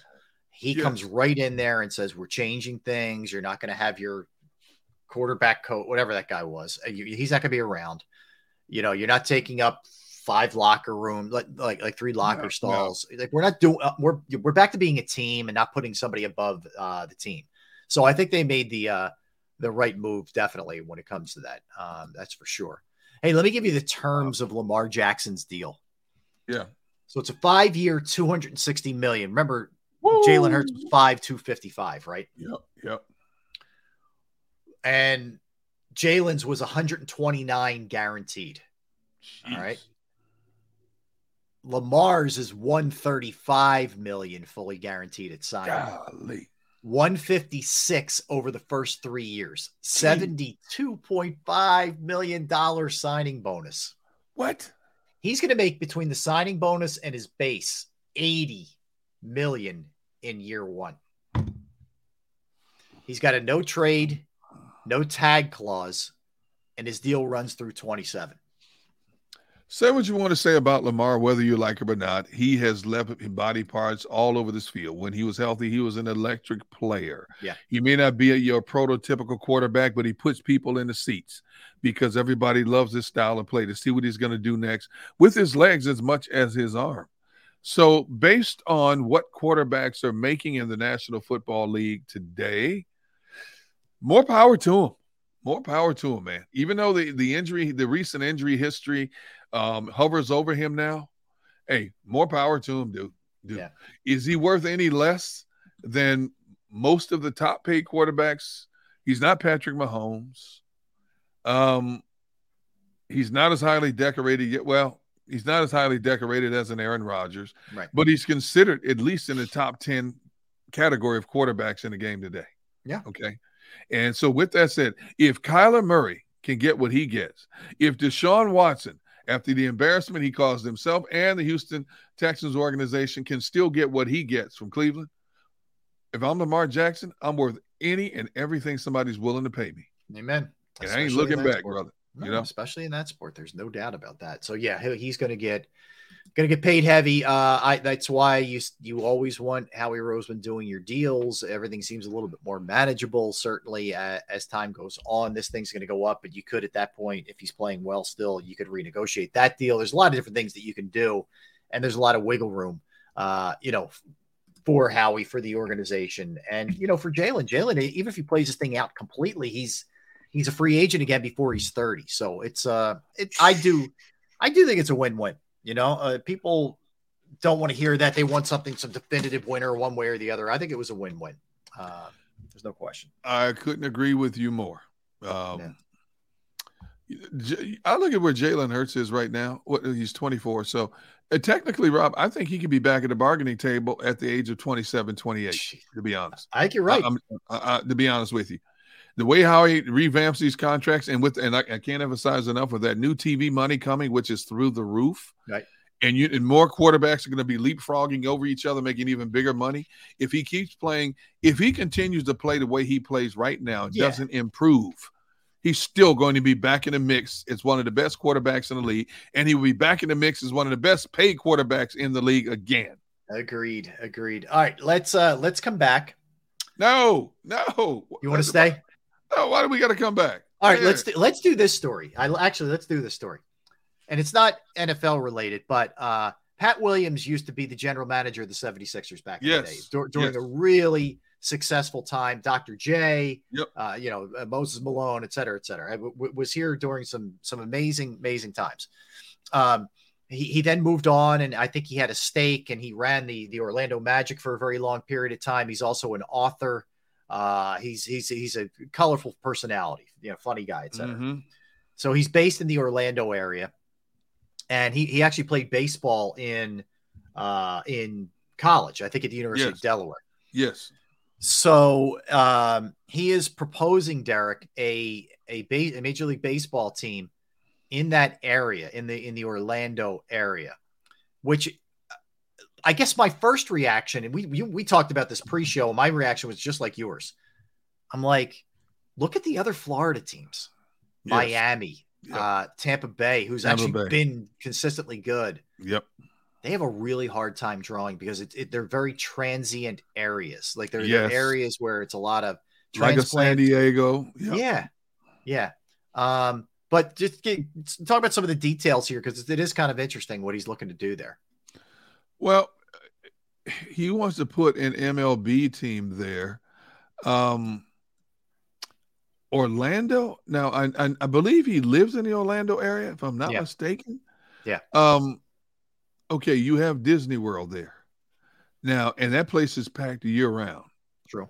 Now, during the baseball season, I would say you will get, if you get a lot of fans in a stadium like that, there are people coming from other parts of the country or other parts of the world.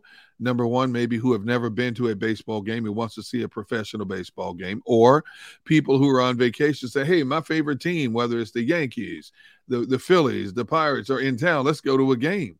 Mm-hmm. I don't see a huge baseball fan base in Orlando, of all places. Now, they would probably get huge tax breaks because the state of Florida gives huge tax breaks.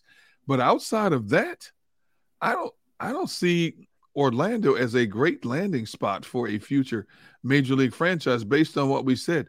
The Florida Marlins only draw, or the Miami Marlins, whichever team it is, whichever identity they have, they only draw every 5 or 6 years when they're relevant.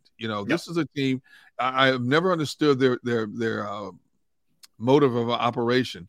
They get good every 5 or 6 years because they finally bring up kids. They trade all their best players, get these primetime minor leaguers. When the guys are ready to flourish, they come up, they play well for a season, compete for the division, get to the playoffs, but they're not going to win it. Then they got the team. They sell the players and start all over again. Right. Tampa has a little bit better baseball fan base than Miami does. Tampa's had more consistent success than Miami has, but still they don't sell out like Philadelphia, like New York. They're not hardcore baseball fans down there. And then you look at some of the other cities that are being proposed.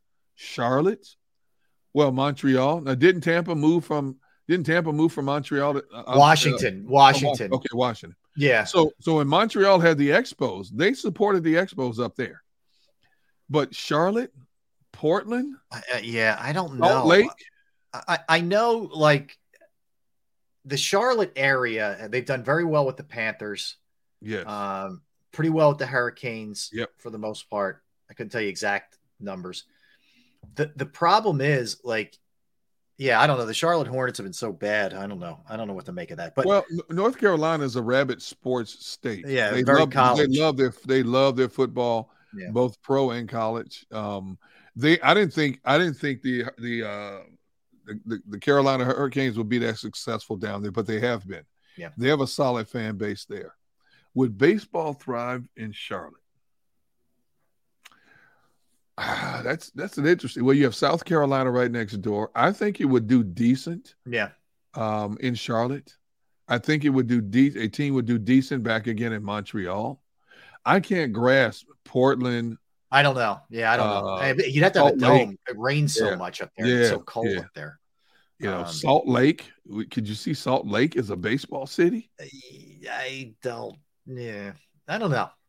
Yeah, I don't know how that would work, but we'll see. It's an interesting proposal. Look, he's a guy. He's an older man now, but Pat Williams is a mover and shaker type. Yes, so he has had a lot of success in his career. So we'll see what ends up happening there with that. All right, let's come back and we will hit some NBA schedule. We'll talk about tonight's game. Weird scheduling with the Knicks and the Heat. Sixers tomorrow. Get back to that. We will re-show it, Derrick. The Gritty Part 2. It will it'll make another appearance, unfortunately. Do that when we get back. I want to talk to you too about the drone camera in this at the game last night. Birthdays and movies and all that good stuff. So don't go anywhere. He's Derrick. I'm Rob. We're Sports Take, Jacob Sports YouTube Network. Let's talk about Razor Technology. Infrastructure management. IT infrastructure environments are more complex and heterogeneous than ever before. Consequently, teams struggle to respond to pressing issues with the speed necessary to promote positive business results, and the data that powers predictive monitoring and automation is left unexploited. Razor Technology addresses this challenge with a holistic approach that connects every part of an organization's technology assets, enabling proactive and secure IT operations without sacrificing the agility that drives innovation.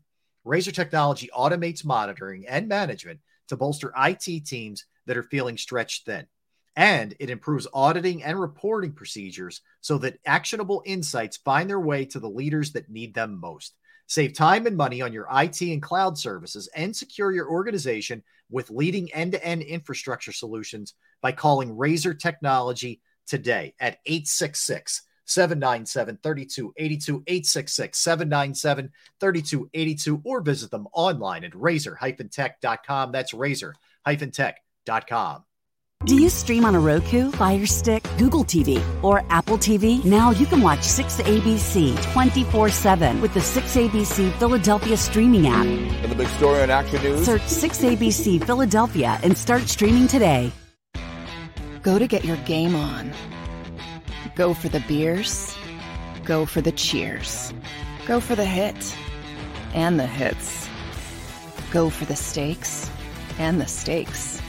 Go to get your parlay on. Go to get your party on. Go for the scene.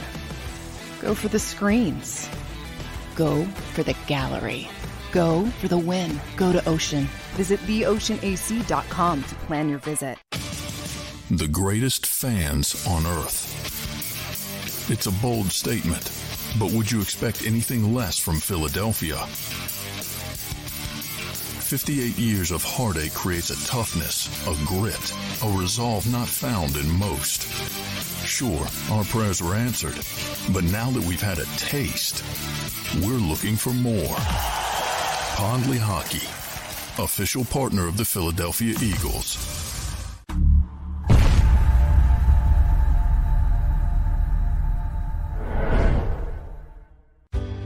Go passionately. Go fearlessly. Go confidently. Go Birds! Go confidently towards your goals with First Trust, Philly's hometown bank for nearly 90 years, and the official bank of the Philadelphia Eagles. We're focused on getting you over the goal line.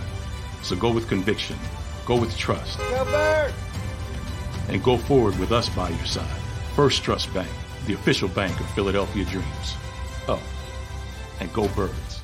All right, did you know I was the mommy slam dunk champion? Really? Yes, really don't sound so surprised. Let's see it. Oh, you're ready. All right, here we go. Let's hear the crowd. So go to right, I go to left, fake a mom. Mama, go up, mama! She did it. Again? You can't avoid gravity, but United Healthcare can help you avoid financial surprises by helping you compare costs and doctor quality ratings. United Healthcare. Uh-huh.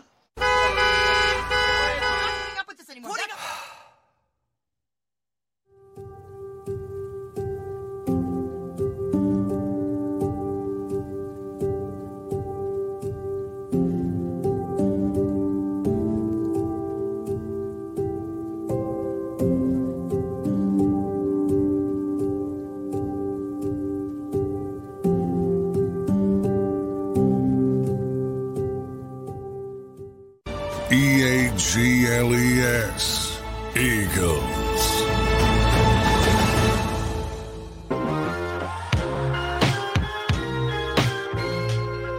Got a segment of the show. Thanks for hanging out with us. Sports Take, Jacob Sports YouTube Network. Rob Ellis, Derrick, Gunn. All right, Gunner, do we give the folks what they want right now? Do we wait a little bit for the for Gritty Part 2?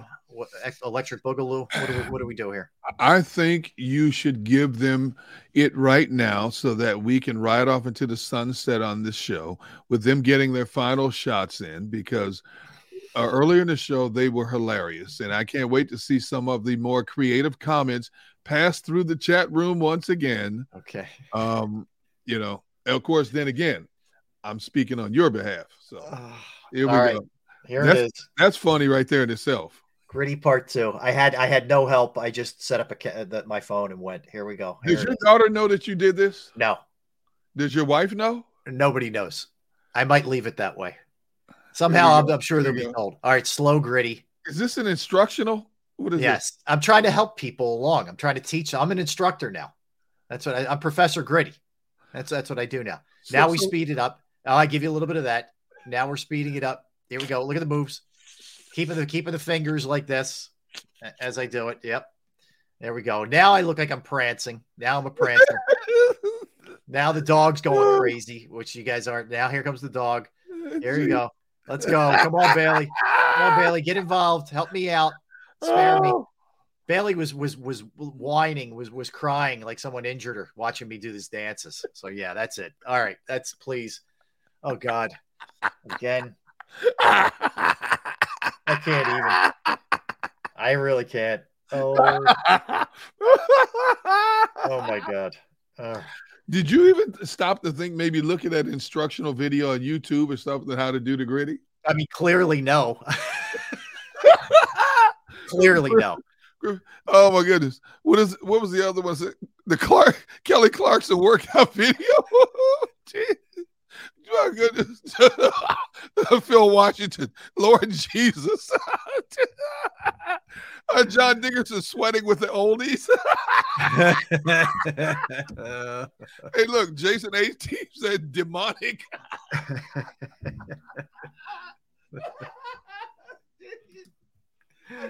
Oh God! Look at this one.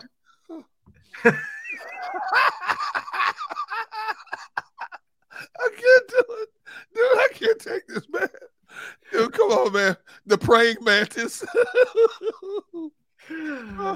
Say some prayers after that goes down, Oh, my man. goodness. Yes. Okay. All My right. dog saw the video and ran away. Oh, Duck Wednesday. This was worth all the typing yesterday. Yeah, I know. Oh, God. All right. That was the griddle. Simmons, Ellis. Yeah. Not again. Oh, here's the first. Oh, God. Here's the first one. I swear this is better. The tulips. The tulips. This one's better. I swear it is. All right, good. It's enough. Let me ask you, did your daughter try to help you? Yes, she tried to help me with this one. There's where I'm talking about just in terms of doing emotions to the gritty. Yes, she tried to teach me, but how in the world did you come up with this? You know how it is, Derek. Sometimes you lead a horse to water, you can't make him drink it, man. I mean, our emotions are not even close. I know it's bad. It's really bad. The first one is the OG, no lie. Grandpa Gritty, like a bad aerobics class. 15 years, I'll be teaching people at the old folks home. Oh man. Oh man. Yeah, all right. Oh my goodness. It's good. It's good. All right. Oh man. And the comments just keep on coming. They keep coming. I love it. I love it. All right. So tonight, Derek, we have the Lakers at the Warriors. I know. Good luck segueing out of that. We have the yes, Grandpa Gritty. Yes, I get it. I get it. I get it. It was bad. Yes. Taylor Walker says he's casting spells. This is what happens when the coach told you to walk it off. Yeah, it's true. It's true. It was. I deserve all of it. So yes. Oh my God. Yeah. What a day. All right. So yeah. So the Lakers and the Warriors tonight, Derek. Lakers up. Okay. All right. Lakers up 1-0. Game 2 at Golden State. I can't imagine that Golden State doesn't bounce back tonight. I think they win. I think it's probably they win it comfortably. I'm not saying it's gonna be a blowout like the Sixers last night, right? But I think Golden State handles their business tonight. Yeah, I go back to this image is forever ingrained in my mind. I know.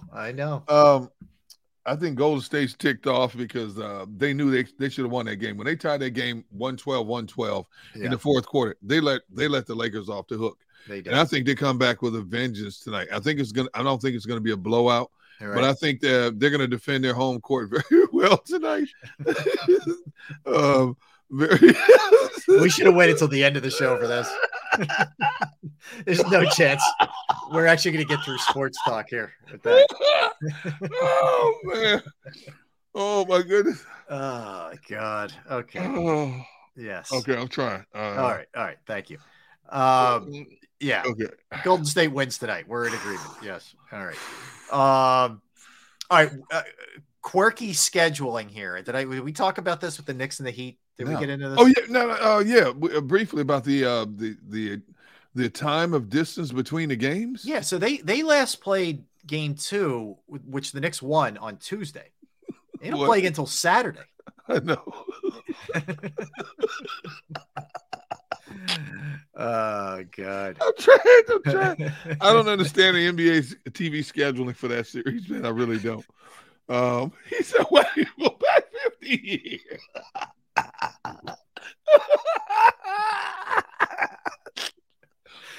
Oh my God! Oh jeez! Oh yeah! I needed this today. I needed this. Yeah, it's been we've had a couple interesting days. So yeah, yes. So yeah, it's Tuesday to Saturday. Game 2 and 3 in New York against New York and Miami. I don't get that. I really don't get it. You're done for the rest of the show, aren't you? I'm on my own. Okay. Sorry, man. I'm sorry. I'm trying, Rob. I know you are. I'm trying to be a professional, man. The other game out west, the other series out west is the Nuggets and the Suns. Denver's up 2-0. I think Denver ultimately wins the series, but there's no way that Phoenix is going to get just broomed here, right? I mean, they're going to answer.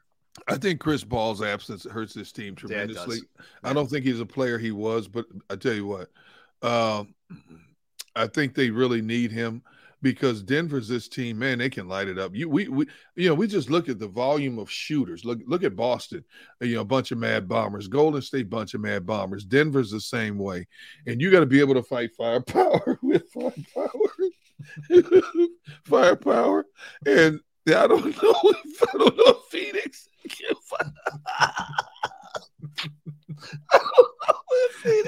You need to stop looking at the comments. That's what you need to stop doing. We need to tell Tone to just turn off the chat completely.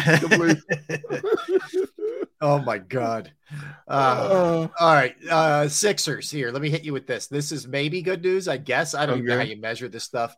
But Kyle Newbeck from Philly Voice put this out. He said Doc Rivers said that the numbers they used to track Joel Embiid's health in the game, speeds reached, and things of that nature all came back very positive. Okay. Said he feels good today as far as he knows. They haven't heard anything in terms of him not being, able to go. All right, good, right? I mean, that's a good sign. He comes back and he's feeling okay. Then I expect his game, offensive game, to increase at least 30% tomorrow night for Game 3.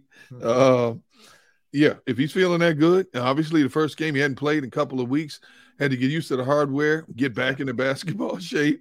I expect him to be a much bigger force on the offensive end because they're going to need him. If you're going to have inconsistent Harden, inconsistent Maxey in a series like this, ain't going to work for them, dude. They need the big fella to put this team on his back, which will take a lot of pressure off the other guys, open up a lot of guys, getting better looks in their shots as well. Yeah, I mean, look, and ultimately, when it comes to sort of adjusting, that's what today's all about. You saw what it looked like with him trying to sort of have it, but the big question is going to be, how do they get back to being who they were in the regular season with him on the floor and being effective? Because they weren't effective offensively at all. And they still have to climb they still have to climb that hill of trying to get past Boston. It was a big win for them in Game 1, but Boston sent a resounding message in Game number 2, and now it's back to psychological warfare. The Sixers have both games in their backyard. You're hoping they get 2 at the very minimum. They better come away with a split or this series is over. Plain and simple. All right, let's go birthdays. Let's go birthdays. Oh my God. All right. Okay. Let's do birthday. All right. Oh, yeah. All right. Dawn Staley, 53 years old. Yes, she is the head coach at South Carolina women. She's been dominant there. They didn't win it this year, but they've been unbelievable. Philly's own. She's 53. Okay. All right. Good job, Staley. All right. Audrey Hepburn was born on this day, 1929, the actress. Yes. Will Arnett, the actor and voiceover. He is a voiceover maven. He is 53 today. Aaron Andrews is 45 today, sideline reporter extraordinaire. Would you consider that strong? Very. Really? Yeah, I'm a fan. I don't put it in a very, man. Okay. Victor Oladipo of the Heat, unfortunately. Yeah, banged up. It's a shame. 31 years old, recovering from another injury. Mick Mars from Motley Crue, guitarist, is 62 today. Rory McIlroy, the golfer, is 34 today. Did you know he won 4 majors by the time he was 25 years old? I did not know that it was 4. Yeah, and he hasn't won one in a while either. No, he hasn't. No. Randy Travis, the singer, is 64 today. Yep. Richard Jenkins, the actor, is 76 today. Yes, sir. One of Barrett's former teammates, James Harrison, is 45 today. Yep. Paul Gleason, who you may not know the name, but you would know the face. He did a ton of stuff in the 80s, including he was the disciplinarian in Breakfast Club. Remember the guy who was always giving them a hard time? Yep. Yeah, he was that guy. He was also well known. His most prominent role for years he played in All My Children. One of the most popular daytime soaps. Yeah. He was in a lot. He was good character actor.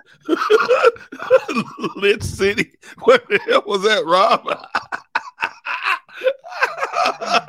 I love the delayed reaction from people who are watching it a little after us. It's great. It's great. All right. Carissa Thompson, who does a podcast with Aaron Andrews. She's 41 today. Yeah. Anna Gasteyer, who was in Saturday Night Live, is 56 today. Yep. George Hill, former Sixer, is 37 today. Yep. Nicholas Ashford from Ashford and Simpson was born on this day in 1941. George Will, the documentarian, is 82 today. Katherine Jackson, who's the mother of the Jacksons, Michael Jackson, Janet Jackson, etc., still alive at 93 today. Who did I miss? Did you know her son Jackie and her share the same birthday? I did not know that. Yeah, Jackie's 72. Whoa. And she's 93, and they both celebrate birthdays today. That's pretty cool. Yeah, he was a member of the Big Five, or the original Jackson 5, Jackson 5. Yep. Yeah. That's all I got. What else do you have birthdays? Kevin Porter Jr. Was a former first-round pick of the Bucks. Yep. 23. Pia Zadora. Yep. 70 today. Yeah. Grace Phillips from Fright Night is 31. Michael Dirnt, who's the co-founder of the group Green Day, 51. Okay. Actor Michael Barrymore, 71. Chris Tomlin, huge Christian music artist who's won a Grammy, 51. Ashley Rickards from Haunted House 2 is 31. James Van Riemsdyk is 34. Okay. Lance Bass from NSYNC is 44 today. Rob's all-time favorite modern-day quarterback in the National Football League, Nathan Peterman, is 29. Oh, my gosh. Kamara Lee Simmons, the former wife of Russell Simmons, is 48th. And Dorian Finney-Smith from the Brooklyn Nets is 30. Okay. All right. Good birthdays there. Let me give you a couple movies. 16 Candles came out this day in 1984. Yes, sir. Anthony Michael Hall and crew. The Avengers came out in 2012. Yes, great one. Spider-Man 3, which was, I thought, very good. Yes, I agree. 2007. That's when they were really on a roll with the Spider-Man. Yes. I thought. The Mummy Returns, which is one of the earlier acting roles for The Rock, is 2001. I love all those Mummy Returns movies. I love all. They were good. You know what they remind me? 3 of them, I think. There's 3 of them. They remind me of the Indiana Jones type movies. Yeah.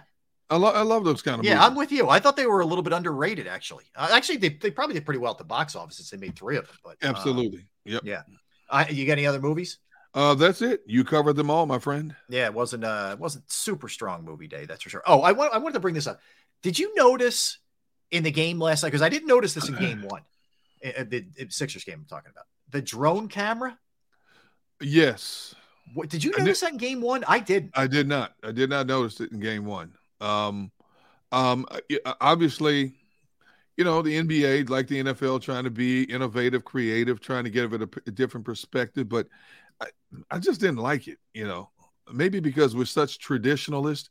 We're used to watching games a certain way, the floor cam, the upper cam, the end zone cam, stuff like that. I didn't like, I got to get used to it. I thought it was a little shaky. I don't know. What'd you think? I thought it was shaky. There was a play in particular, second quarter. PJ Tucker should have taken a corner 3. He didn't. Anyway, he ball fakes. He puts it on the floor and he drives it to the basket. And Robert Williams blocked it. But the way the camera was so sort of, like you said, choppy-ish, it was hard to tell what the images were like, jumpy, and you couldn't tell what was happening. Yeah, man. And then, and it wasn't a big deal, but I did keep noticing it, going back and forth almost, end to end. And you brought up an excellent point when we were talking about this pre-show. Yeah. Like, what happens if that bad boy snaps and breaks off the wire and goes down on somebody? Well, a drone is not even attached to a wire, right? It just hovers, right? So what if somebody working the controls miscalculates, comes down, hits a player on the head, or a fan on the head, a kid in the face, something like that? Yeah. Can you imagine a lawsuit? Yeah. For the network, there's not only just the network, but the arena as well. Yeah. I understand. See, at least with the cameras in the NFL, they're attached to a wire. Yeah. I don't know of any drones that are attached to wires. Yeah. And I applaud the leagues, the networks for trying to do stuff different and give us a different angle. I do. I'm not knocking the attempt. It just didn't look like all the bugs were worked out. All the kinks were right. And I don't know how much the signal is affected when you're talking about being in an arena with all those various signals bouncing off the wall, the Wi-Fi's. Everybody's got phones. Everybody's got computers, laptops. I don't know if that affects a drone's flight pattern or not, Right. But when you're talking about remote control, obviously there's an airwave signal that goes directly from the remote to the drone. And you're talking about, it's one thing to be in an open stadium, but when you got all that stuff in there, all the wires, electricity, the lights, the scoreboards, everybody's got a phone apparatus, a laptop, iPad, something. I wonder what to degree it could affect the signal being transmitted from the remote to the actual drone itself.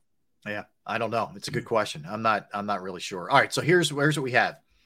Off day for the Phillies, off day for the Sixers. And Sixers back at it for both.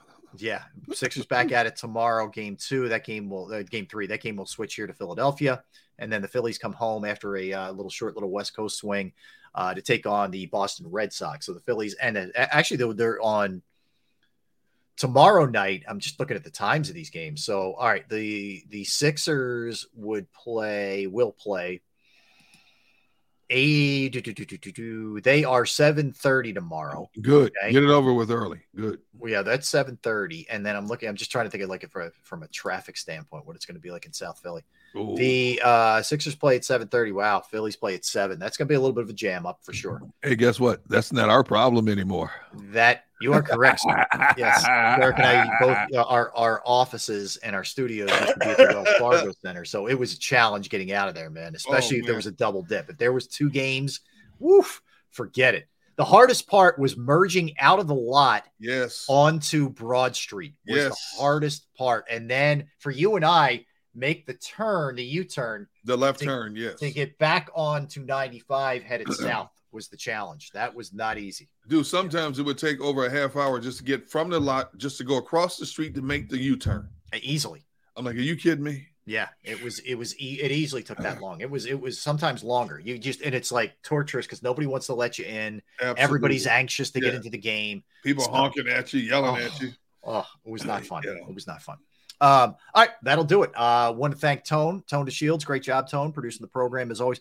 The chat section, you guys were on fire today with the gritty comments. Hey, I just want to thank you for giving us a laugh today. You know what? Laughing is good for the soul. Good medicine. And I just want to thank you because I'm basically hoarse right now. Yes. From laughing. It's going to take me a little while to get my voice back, although my family probably wishes I would horse a little bit more. But but I just want to thank you for being a good sport, man of your word. Yes. Knowing you're going to get ripped to shreds. I did. And teased and chastised, and you withstood it.